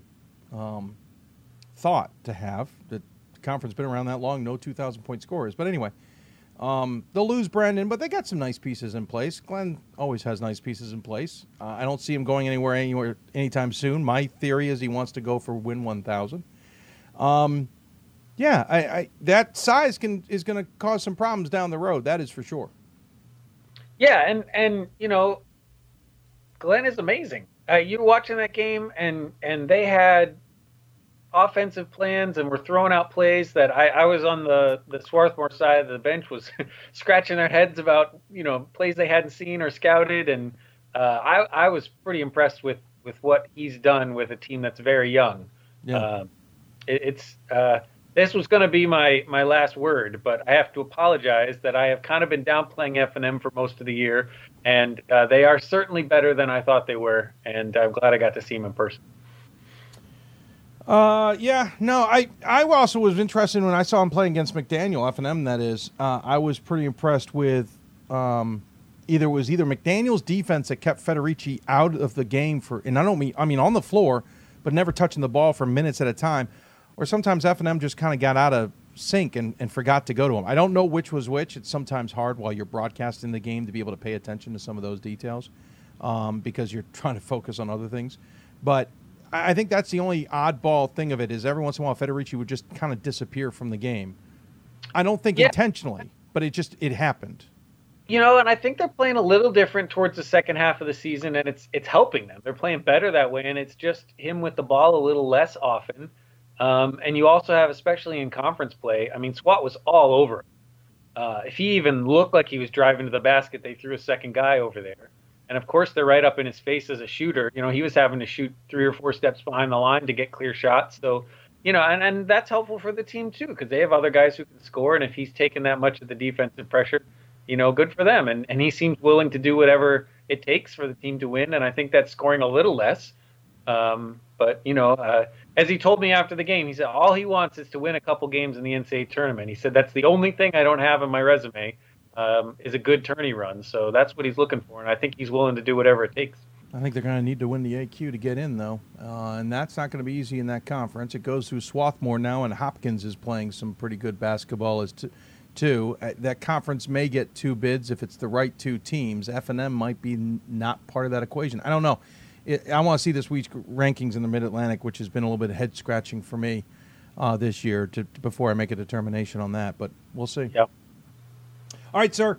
Top 25. We got 2 more before the tournament starts. We got one comes out tomorrow and another one that comes out right after the brackets are released. Well, not right after, but that evening. I don't know about you, but I wanted to put my head through a wall again, mainly because I had a gap there where I didn't want to vote for anybody. After you and I talked about dubious teams and I brought up Emory, I promptly moved them up 2 spots. Only because I didn't have anywhere else to put them. I didn't have anywhere else to put anybody. I got Whitman, WashU, St. John's, Wittenberg at 4. Put Platteville 5 because really I do think they're playing the best in the WIAC, and I think they're a darn good team. I put Whitworth 6. Okay. I put Worcester 7, though I'm feeling better about that pick. I had 8 for York. Not loving that pick. I'd rather have 8 in the York in the 10 to 15 range. Emory at 9, I'd rather have them in the 10 to 15 to 20 range, and the rest the same. That's the tough part here, and I think for me, I don't know about you, I've had to come to grips with the idea that there aren't great teams, and no longer necessarily does 1 through 10 mean great. Yeah, and I don't know, great is a hard term because you have a team like Whitworth that some days they look great and some days they don't. Agreed. And I think it's just there's better competition. We're used to the last 10, 15 years where those top 10 teams just didn't play teams that challenged them. Agreed. And now you've got challenging teams. Some of these conferences are going 6, 7, 8 teams deep that could win on any given night. And that's just going to mean that some of these teams take more losses. Agreed. Absolutely agree with you. Said something similar on the boards, that it just takes us kind of re-understanding what that top spots mean. And I completely agree with you. All right, so we have a dubious team. We have a deep dive team and a debate team. All these categories have actually gotten harder. Oh, yeah. It's not getting easier as the season goes on. I thought it might because some of these things I think would jump out at me, but we'll go anyway. Which one do you want to start with, sir? Well, I want to go with the deep dive real quick. I don't know that that's a long conversation. I've been really trying to just pick the best team that doesn't have any votes in the top 25 and that we haven't already talked about, which is making it more difficult. But I think team I didn't vote for this week, but I think I'd probably have them 26-27 is Christopher Newport. They did not get a single vote last week, but they won the CAC. Number 1 seed there in the conference again, and they're 20-5, and they seem to have everybody back and healthy except obviously Marcus Carter, but he hasn't really played all year. So, they're playing well. They beat York, and it's a team that could do some damage. I like, they don't blow me away, but I see your point. I said at the top of the show, I said that Saturday's game was going to be important for York, and lo and behold, there it was. They now have to go down to Christopher Newport if they want to win the CAC versus holding court at home. My deep dive, I might get a chuckle out of Ryan on this one, but it was brought up on the boards, gave me a chance to dive deeper than I had already on them. I've looked at them quite a bit. It's Nebraska Wesleyan. 3 losses on the season. Really, on looking at that, you go, wow, pretty darn good. In the conference, hold on, I'm just calling it up real quick so I don't get this wrong because I've been getting them wrong with all the confusion. They are the number 1 seed with Loras 2, Buena Vista 3, Simpson 4, Wartburg 5, Central is 6. So they get the bye, and looks like, hey, they should be a pretty good team. They should get some votes. They should get some love. I will admit, their out-of-conference schedule is nothing to write home about. It's really not that attractive at all. It doesn't give us any sense of who they are. They have a couple losses in conference that I know are going to give top 25 voters some head shaking. One was a 91-75 loss to Buena Vista, but the other one is a loss to Simpson. And they've had some other close games where they don't seem to be the same team they were the previous game. But that said, they still have only 3 losses on the season, and they're playing what seems to be really good basketball of late. I think they're on about a 7 or 8 game winning streak. That's off the top of my head. I don't have it right in front of me. So, 5. 5. Oh, wow, I was way off. 5. But the only loss in the last 10 was an overtime loss at Simpson. That was it. Okay, so that's what I'm thinking. So the Simpson loss, and for me, that one's every time I'm about to vote for them, they have a result, even in a win, that gives me pause. That said, they're a deep dive team. They have 3 losses. They do have some talent there. We've known they have played well. It's just the inconsistencies that I've struggled with, but there's one of those teams that I definitely have on my radar. Yeah, I mean, they're an incredibly talented team. When I watch them, it's impressive, especially in the offensive end. For me, because of the schedule, it's the defense that's throwing me off. They're allowing 70, 80 points a game, which, in conference, they're managing to outscore those teams. You get into the tournament, though, it's going to be hard to win games if you're letting the other team score that many. It's consistency. They're still pretty young, too, so I just like to see them a little bit more battle-tested. Yep. I agree with you. As much as I deep dive, I agree. That's reason for concern as well. All right. I assume you want to go dubious next? So I feel like it's a little unfair. I'm running out of dubious teams here, right? So I am still not sold on Salem State. They're in the top 25. They're barely in the top 25, so I feel a little bad picking on them. But, it's a team of 22-3. They swept through that MASCAC conference like nobody's business. But I'm just not sure how people are voting for this team. 3 losses are basically to the 3 good teams they played this year, right? Or Williams, MIT. They also have a loss to Endicott. And their best win is at Tufts, which is not anything to be ashamed of, but it's not super great this year. The scores aren't, they're not blowing teams out. I'm just not quite sure what people are seeing there. Yeah, I'm a voter for them. Not high. I've got them. I take that back. I'm 16. Again, it's this gap in my head where I think, no, I don't have them high, but that's because I keep imagining there's a gap there and where I want them. I really would like them at 21, but they're at 16. At this point, it's the fact that they haven't lost and they haven't been tripped up like everybody else has. That's about the one reason I'm voting for them. That said, it's also probably a good reason to vote for some other teams that way too. So I'm not necessarily helping their cause there, but I can understand that. I can. Well, I mean, I look at it as just, we just talked about Nebraska Wesleyan, and I feel like Nebraska Wesleyan has a better resume with a similar record. And it's a little head scratching that Salem State's getting the votes and Nebraska Wesleyan isn't. Yeah, I think Salem State may have a little bit of a better out-of-conference schedule. Williams. Certainly they do, yeah. MIT. Yeah. And, of Tufts, course, their conference isn't anywhere near as good as the Iowa conference. Probably. Babson. WPI. They're the exact reverse, right? They've got the out-of-conference schedule, and their conference isn't very strong. And Nebraska Wesleyan has a little better conference and nothing out. No, exactly. No, that's certainly an interesting point. All right, I wanted to go Middlebury for my dubious, but we talked about them last week. And I feel like they're probably going to get slated appropriately in this. Yeah, exactly maybe. They're sitting 13. I'm not holding my breath. I think I'm going to go with Oshkosh. Okay. I know some people are going to probably go, what are you doing, man? All right, listen, here's my thinking on this. I know Oshkosh has got the pieces. And I know the WIAC conference is deep this year. But at some point, if you're that good a team, no matter the conference, you've got to prove that. And I think Platteville has done that. And to some degree, Stevens Point has done that. Though it's a little harder with Stevens Point. I'm still trying to wrap my mind around a little bit of that.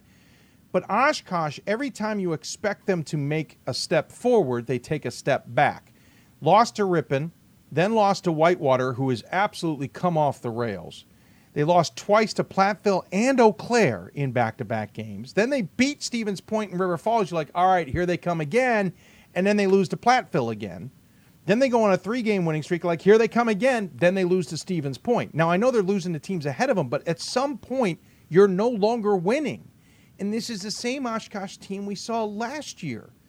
I know they're good. I know they have pieces. But at some point, and maybe I'm wrong here, but at some point, doesn't that have to come together?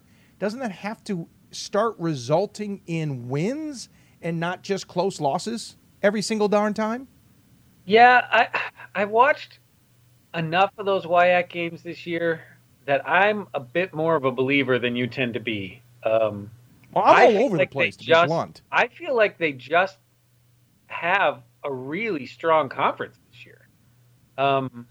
You know, that those teams don't have great records and they're all losing to each other. But when I put them up against some of the teams who don't have maybe as strong a conference or not the schedule, you know, if I'm looking head to head, you know, I wanted to drop Oshkosh this week. I don't think they should have lost that Stevens Point game. You know, it's not a bad loss, but it's not one you want to see. But I'm looking at some of the teams below them and I go head to head, which one would I pick? And I'm still picking Oshkosh a lot of the time. You know, it's a strong team, and I think they're just suffering from the fact that WIAC is just loaded this year. Yeah, I get that, and that's where I'm stuck a little bit here. But we have them ranked 14th. Now, granted, it doesn't, take into account this week's stuff, which certainly has a factor here, and they'll be re-ranked.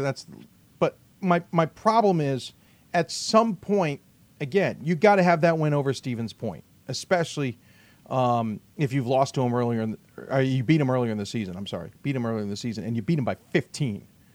You got to beat Eau Claire. Yeah, that's a rough one. Yeah. Now the Whitewater loss is crazy because it's back on January 3rd when we all thought Whitewater was great, but Whitewater isn't as great, and they lost 83-57. Although Whitewater was playing pretty good then. Right, and that's where I'm saying it's crazy. That's where it gets a little bit wacky. Yeah. I feel like if Oshkosh is good as we're saying they are, and you know they've been in the conversation the last 2 years for the same reason. Losses. Yep. You know what I mean? They're not in the conversation because of wins. They're in the conversation because of losses. And I feel like, okay, we got to turn the corner at some point. You've got to change the conversation at some point here. And it can't be losses that we're only talking about. And thus, why are you 15th? Yeah, I mean, and there's two things. One is that's the luxury of it, we getting to vote in a top 25 poll as opposed to picking teams based on the numbers that the committees are stuck with. True. The other thing is, and maybe once we get in the tournament, we'll be proven wrong. To me, I feel like I'm comparing the other conference that has a lot of teams in the mix is the NESCAC. And I feel like the NESCAC is a little down this year, and I think the WIAC is a little up. And to me, if you're matching up 1 versus 1, 2 versus 2 down that line, I think I'd pick the WIAC almost every time. Nah, I wouldn't go that far. I just feel like they're a little stronger. And I know that's opinion because we have no real way to judge. You know, they're not playing a lot of common opponents. They're not playing each other. That's just my perception this year. And again, I could be totally wrong once we get to tournament time. No, I'm with you. It feels like those teams are a little stronger out. Yeah, no, I'm with you. I think 1-1, 2-2, 3-3 is a little harder because I think the WIAC's a little deeper than. See, here's where I think it is. I think the WIAC is a little bit deeper and a little on the top side, whereas I think the NESCAC is deep as well, but more in the middle. So as you get towards the middle, I think the NESCAC then gets ahead. Does that make any sense? Yeah, maybe. I don't know. I mean, anyway, my bigger point is I have too many NESCAC teams on my ballot. I'll freely admit that. I've been trying to figure that out. Luckily, I get to take one off this week. They're sitting in 23rd. As much as I've been trying to ride the Panthers a goodbye, I can't. You can't lose 3 straight at the end of the season. They're going to do the Wesleyan potentially and have 2 weeks off before getting back into the NCAA tournament. Potentially. I don't know yet. I'm not in love with Wesleyan, but I got them ranked for some darn reason. And, of course, they go and win, which doesn't help. They've now won at least 4 straight when I've been wanting to get them off my ballot. That was the hardest thing on my ballot this week. I'm just like, I got to move them up. I know. I have to. I don't like it. Literally, I sat there the whole week going, I'm just going to – Wesleyan's an easy one to drop so I can get other teams. Oh, they won. Oh, they won? Oh, they won. Crap, they won again. Yeah, so I'm with you. I agree. My ballot doesn't necessarily match it. Anyway. So my dubious is Oshkosh right now because I'm not buying in.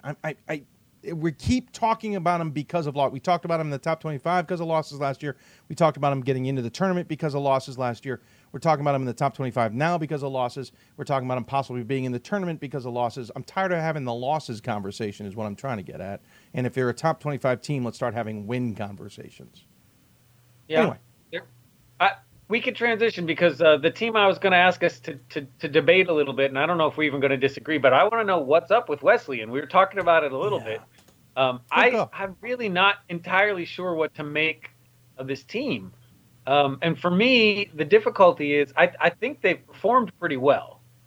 They maybe have not had the toughest schedule in the world, but the thing that gives me a little pause is they don't seem to have the one guy that you can sort of count on at the end. They've got a lot of really good players, and they play well as a team.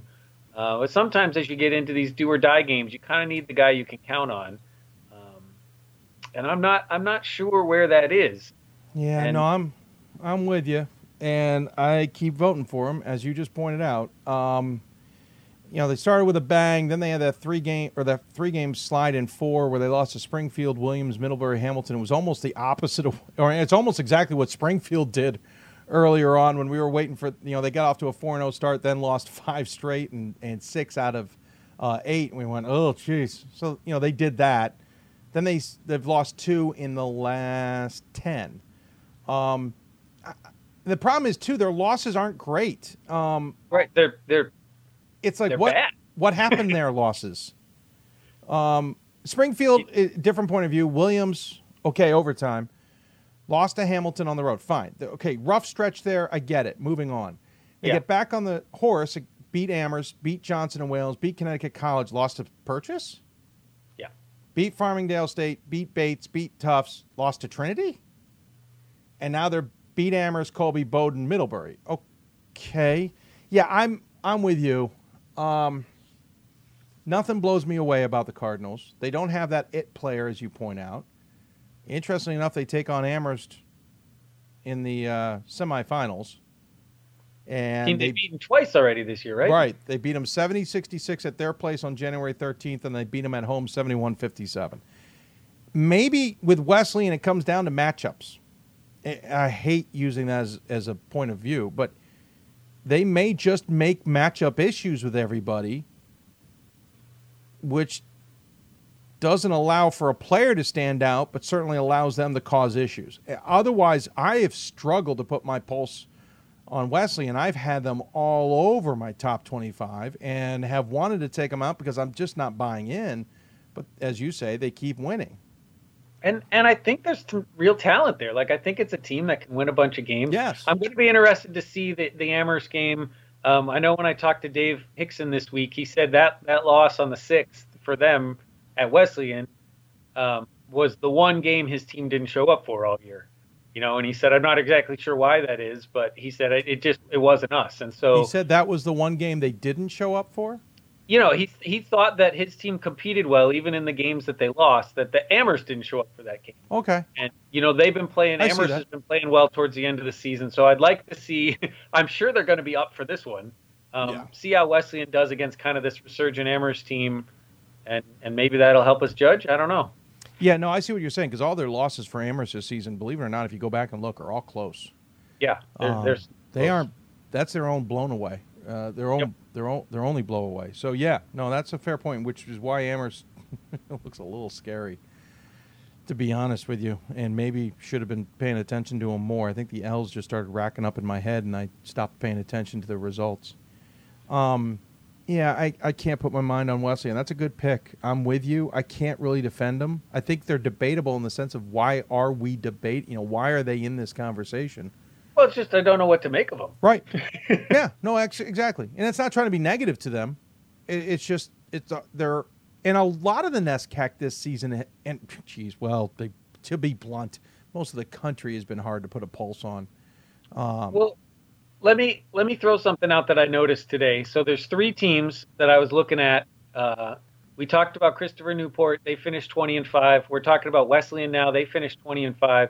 And we've also got Marietta sitting over there in the OAC, finished 20-5. Wildly different sort of vote perspectives from our top 25, right? Wesleyan's been ranked the whole year. Yep. Marietta's kind of been in and out near the bottom, and NCNU hasn't really gotten a look since the beginning of the season. But they have very similar resumes, some head-scratching losses, some good wins. I think it just illustrates that who knows? Yeah, I agree. And I think it also, nobody has like that big win. And I think I faulted Marietta for that. And I guess I gave credit to, that's the other thing too, is the resume changes, Ryan, because I gave Wesleyan the credit for the win over Middlebury. Now I go back and go, well, maybe not. Maybe that isn't as, what? 2 wins over Middlebury. Right. They beat them twice. So now I go back and go, well, maybe that should have been expected. You know what I mean? So, and I think with Marietta, St. John Fisher, who was it? I want to make sure I got that one right. Hold on.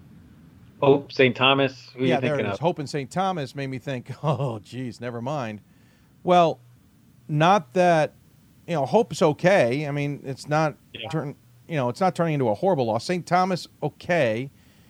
But where was it? The Baldwin Wallace, you lose by 1. Okay, well, Baldwin Wallace has come off their rails. But John Carroll, they lost to. Well, John Carroll's having a good season.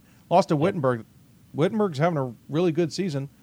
Lost to Carroll a second time. Okay, and then lost to Heidelberg. By the way, Heidelberg's tripped up a number of teams now. Yeah. So it's amazing how that's the other thing I think that you struggle with in the top 25 vote is you get these snapshots throughout the season, and it's constantly changing. So the snapshot I had of Marietta or Wesleyan or whoever in December, early December, I thought was the same in mid-January when in reality maybe I should have re-exposed it because it looks different, and now it looks dramatically different than it did. And we're looking at the same stuff. I'm just seeing things now from a different perspective. We're seeing different things in the background and foreground that we didn't catch before. And it makes it hard as a top 25 voter because as much as I want to destroy the ballot and put teams in again anew, at the same time, I need to justify why I'm now dropping Wesleyan from my 18 hole, despite the fact they're not losing. And not justify it to the person at home. And not justify it to the person who's reading the poll or questioning me about it. But to justify it to myself. I voted for him for a reason. If that makes any sense. Yeah.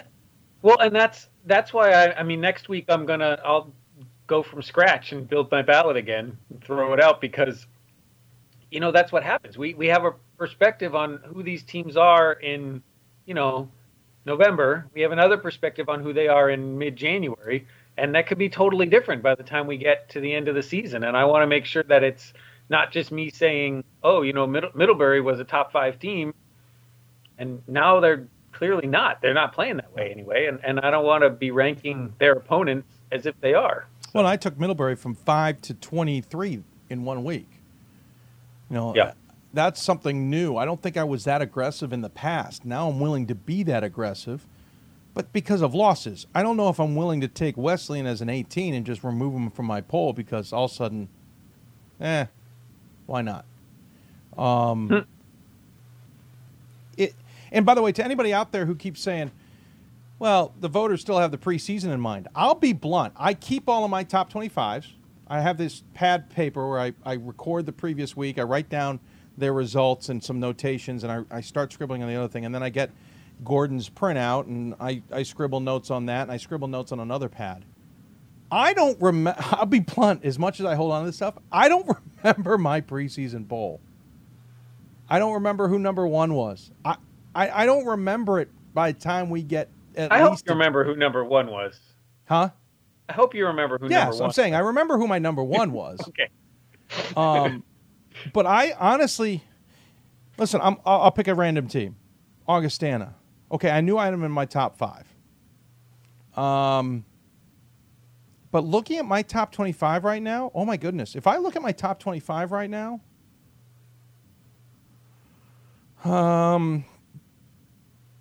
Wow, I bet I got around 5 or 6 were on my preseason poll if I went back and looked at it. That's just off the top of my head.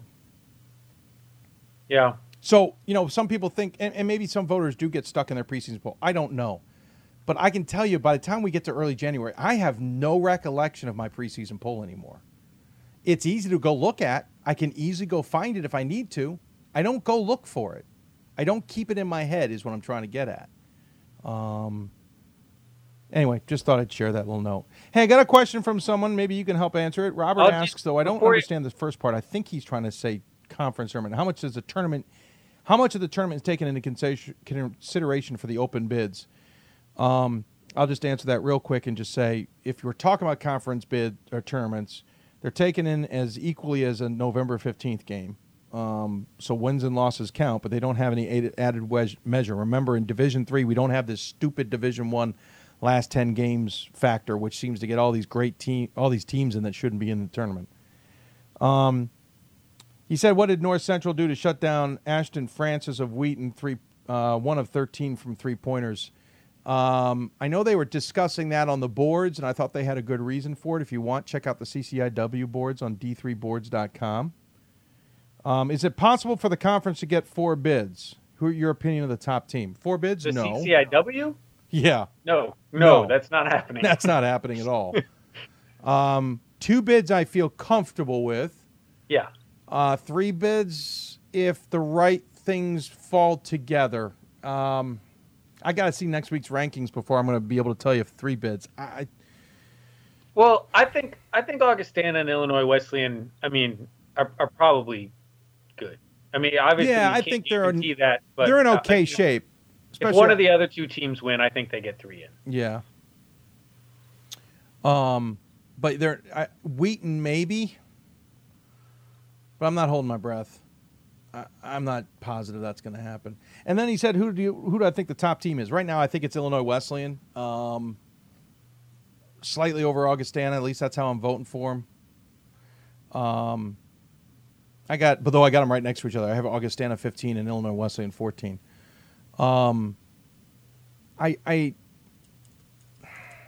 Augustana had the hard start to the CCIW schedule. Illinois Wesleyan had the hard finish to the CCIW schedule, just the way it worked out. I think Illinois Wesleyan's playing better. That said, it's a theme of the year, Ryan. No one's blowing me away. Maybe except for WashU. Yeah, WashU's been pretty impressive. Yeah. Double checking to see if we got any other questions. Otherwise, we're going to wrap this baby up. Most people. I did go while you're looking. I did go and look. I have 11 teams from my preseason poll still in the top 25. Oh, really? Yeah, but that's a pretty low number. I would think that's less than half. Yeah, no, I agree with you. Let me see if I can figure out how many I've got. And almost all of them are towards the bottom. I have like 3 from the top 10 and then like 20 through 25. Nice. Let me see what I got here. Hold on. It'll just take a second. All right, here we go. Because I provide links on my blogs to my polls so I can get to them pretty easily. All right, so 1, 2, 3. Wow. 4, 5, 6. Jeez. Holy cow. Hold on. 7. 8. By the skin of my teeth, 8. Yep, 8. So that's, I don't have that many. And that's the first time I've looked at it. So there you go. All right, sir, anything you're looking forward to this week? I mean, it's kind of obvious it's conference tournament week, but is there anything you're going to have your eye specifically on? I'm looking forward to that ASC tournament. I think there's some teams down there that could be pretty good. Not just Sul Ross, but Laterno. Interested to see what they do down there, especially in the altitude after the long drive. It should be an interesting one. Yeah, I agree with you. I'm looking forward to a bunch of the races. More importantly, looking forward to Week 3's regional rankings, because I want to take a deep dive on them and really see if I can figure some things out, then ask some questions to figure out if we can get on the right page for our selections on Sunday, because something about the rankings on both the men's and women's side, there's some inconsistencies I can't figure out, and I can't put my finger on. Nothing horrible. I don't want to say it that way. I think it's just this year's committee, at least on the men's side, that I look at a little bit more because of I'm a voter on that side, but I don't think they're doing things exactly the way they did last year or the year before. Yeah. I know. Maybe it's having that non-conference strength of schedule. I don't know, but it doesn't seem like they're as predictable. I feel like we're going to miss more this year than we have in the past. I have the exact same feeling. And I don't know why. I don't know if it's something's gone haywire. And I don't want to say it that way because I don't that's the wrong word, but if something's just off. Well, and it might be because there's so many crazy results out there that it's just so hard. And I get and that may very well be it. You know what I'm saying?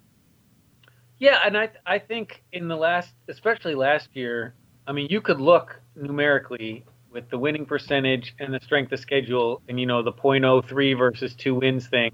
I mean, they went religiously with that last year. And it feels like that they're letting a couple of the other primary criteria have a little more weight than maybe has been in the past. Which, by the way, I'm wonderfully fine with.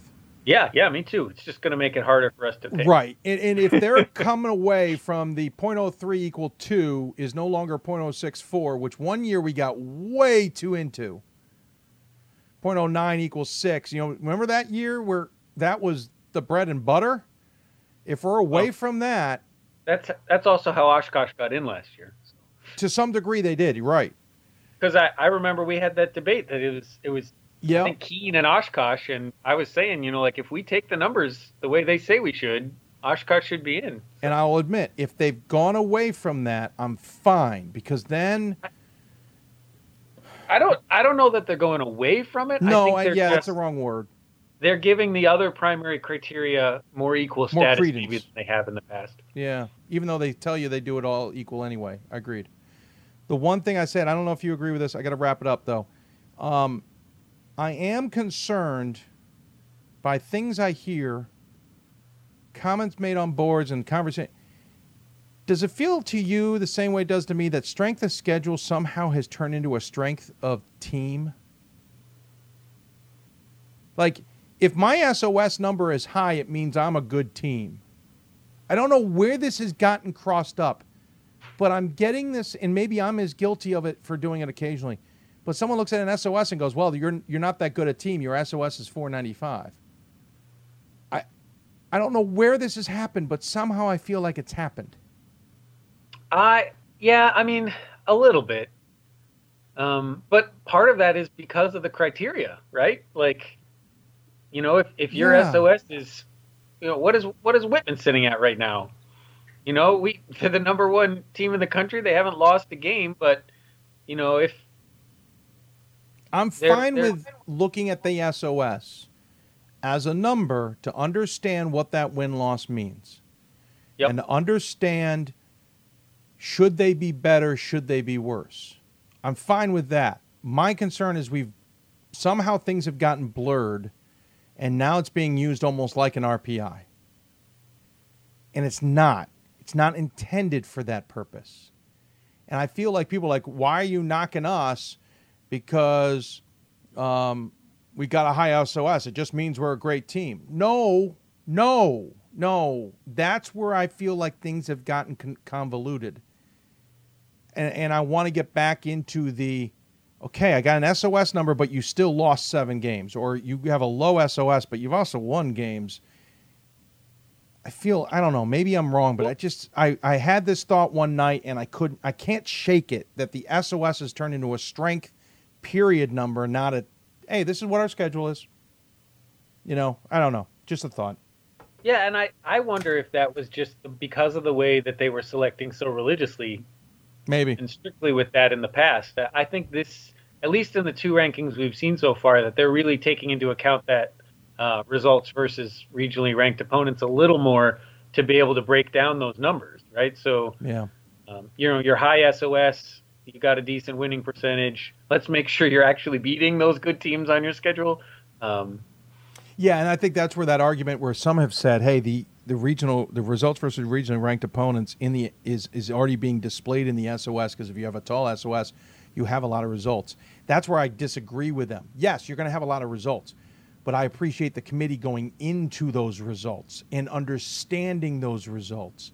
Okay, you have an SOS of 550 and you're 8-2 versus regionally ranked opponents. That's pretty good. Let's look at who you beat. Or, yeah, but you're 2-8. You're not winning. You know what I'm saying? Well, and also that they break down, when we say results, I think sometimes that gets translated to people as lots of games. Whereas what they're looking at is, you know, you're 4-4 versus regionally ranked opponents. All 4 of your wins are against the 8th team, right? You know, and your 4 losses are against the 1 team, you know, right? And they take that into account. It's what the results are, what they mean, who you're playing in terms of regionally ranked. And I think I got in that argument with somebody. If they spend a little more time on that this year, that'll probably be good for everybody. I got in that argument with somebody like, hey, but we lost to the number 1 team in the country. We lost to the number 1 team in the region. I said, I got that. Yes. You still lost. It's still going in as losses can be good, losses can be bad, losses can be neutral. In this case, the loss is good because it's the number 1 team. We get it. The loss is bad because you also didn't beat them. It's a bad example maybe, but my point is, yes, they dive in. Who did you beat? What were they ranked? Where did you play it? I mean, they're going to dive into all of that to understand what that result means. And so, yes, if that's starting to take more precedent like it did a few years ago, not precedent, I shouldn't say it that way, but it is being talked about and not brushed aside as much as it did a few years ago. Remember, at one point that was a really good number to use. Then it seemed to be a little convoluted. Now I feel like it's back to that good number. I'm fine with that. I'm good with that. Yep. But you're right. I think we're going to miss a few more teams this year as a result of that. Yep. All right, I got to go. Thank you for your time, sir. I appreciate it as always, and good luck with your ballot. I just hit vote just before we came on, so I'm good. Oh, well, you enjoy that. I'm going to sign off the show and go do it my darn self. You enjoy yourself. Have a good holiday tomorrow, and we'll talk to you soon. You too. Bye. Ryan Scott joining us on the City of Salem Skype hotline. So, yeah, I mean, that's one thing to keep in mind, everybody, is the criteria. I think the committee, rightly or wrongly, is really diving into the data in a different way this year, not in a completely different way. I think maybe there's some on the committee that's saying, listen, no, we've strayed a little, or we've gotten a little confused there. I don't know. I'm fine with it. By the way, one other thing that came up on Twitter that I think people get confused with, you can't take each regionally ranked spot and make them equal. You cannot do it. Number one in the West region does not equate to number one in the Great Lakes region, which does not equate to number one in the Northeast region, does not equate to number one. The number ones are not equal, the number twos are not equal, the number threes are not equal, and the number fours. So thus, you can't look at a regional ranking and say, hey, we're third in the regional ranking. That means we're about 24th. You can't do it. That's not how this works. I find that is a flaw with the mentality that I've heard out of the men's lacrosse system. I could be wrong, but this is what I heard a while back with why the men's lacrosse didn't want to go out of two regions. It was a theory. The reason they didn't want to is, let's say, Team A and Team B always are in the tournament, very good teams. If for some reason they were an at-large table, and Team 3 sits behind them in the rankings currently, all of a sudden Team 3 is in its own region now. And now it's at the table at the same time as Team 1, and Team 2 is not at the table. And for some reason, now that's giving Team 3 an advantage, and they're going to take a bid from Team 1 and, more importantly, take a bid from Team 2. No, that's not how this works. If Team 3 is behind Team 1 and Team 2 in the regional rankings currently in their region, and we create more regions and they now come to the table as a higher-ranked team, they aren't suddenly going to get in before Team 1 and Team 2 with all the same data the same. If they are ranked behind them at that time, they're staying at the table. If you are third in your region, it doesn't mean there's a third in another region who's equal to you. There could be regions that pick 5 teams before the number one comes off the table in half the regions. The East might not get a bid off. The Mid-Atlantic may not get a bid off. The Atlantic may not get a bid off before the Central gets 4 teams off the table. I'm making that up, but that's an idea. So to look across the regional rankings and look at your number and then say, well, we're in the 30 to 40 range is not accurate in any way, shape, or form. And I just want to make sure people understand that. I think people look at the rankings and equate them as being equal across the board. That's not true. You are 5th in your region based on the data and the teams in your region. You are not 40th in the country based on everybody, because we're not ranking the entire country on the same data. We're only ranking the regions. When we get to the table and the at-larges are being picked, your numbers are going to be compared to a 1 or a 2 or a 3 or a whoever they are left in the region. That's your numbers are going to be compared to, and you're going to be picked or not picked. I hope that makes sense. We're going to sign off because we're exhausted. It's been a long week. Long week ahead of us as well. Back on the air Thursday, 7 o'clock Eastern time with another long, extended show. I hope not this long. We went at least 15 minutes past when I hoped we would. When we're going to sign off. Got questions for us? You can always tweet us at D3Hoopsville or hashtag Hoopsville. Email us D3Hoops.com, or join us on Facebook at Facebook.com/Hoopsville. Also on Instagram at D3Hoopsville, where we promote the show as well.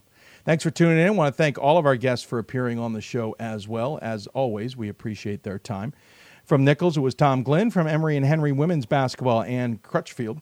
Nazareth men's basketball, Kevin Broderick. Wisconsin's Superior women's basketball, Zach Otto Fisher. And from Rose Holman women's basketball, John Prevo. Of course, also thanks to Brendan Gulick and Ryan Scott for their time as well. Thanks to all of the sports information directors and their departments for their assistance as well for getting our guests on the air. That's going to do it for us. Thanks for tuning in, everybody. You've been listening to Hoopsville, presented by D3Hoops.com from the WBCA NABC studios. Thanks to D3Hoops.com, the Women's Basketball Coaches Association, National Association of Basketball Coaches in the City of Salem, for their support of Hoopsville. We appreciate their time and efforts as we always do. Back on the air Thursday, 7 o'clock Eastern, and don't forget, a week from tonight, we'll have our big selection special. Stay with us on Twitter and social media to find out exactly when we're hitting the time. That's going to do it. Thanks for tuning in, everybody. Have a good night, and we'll see you back here on Thursday evening. Good night, everybody.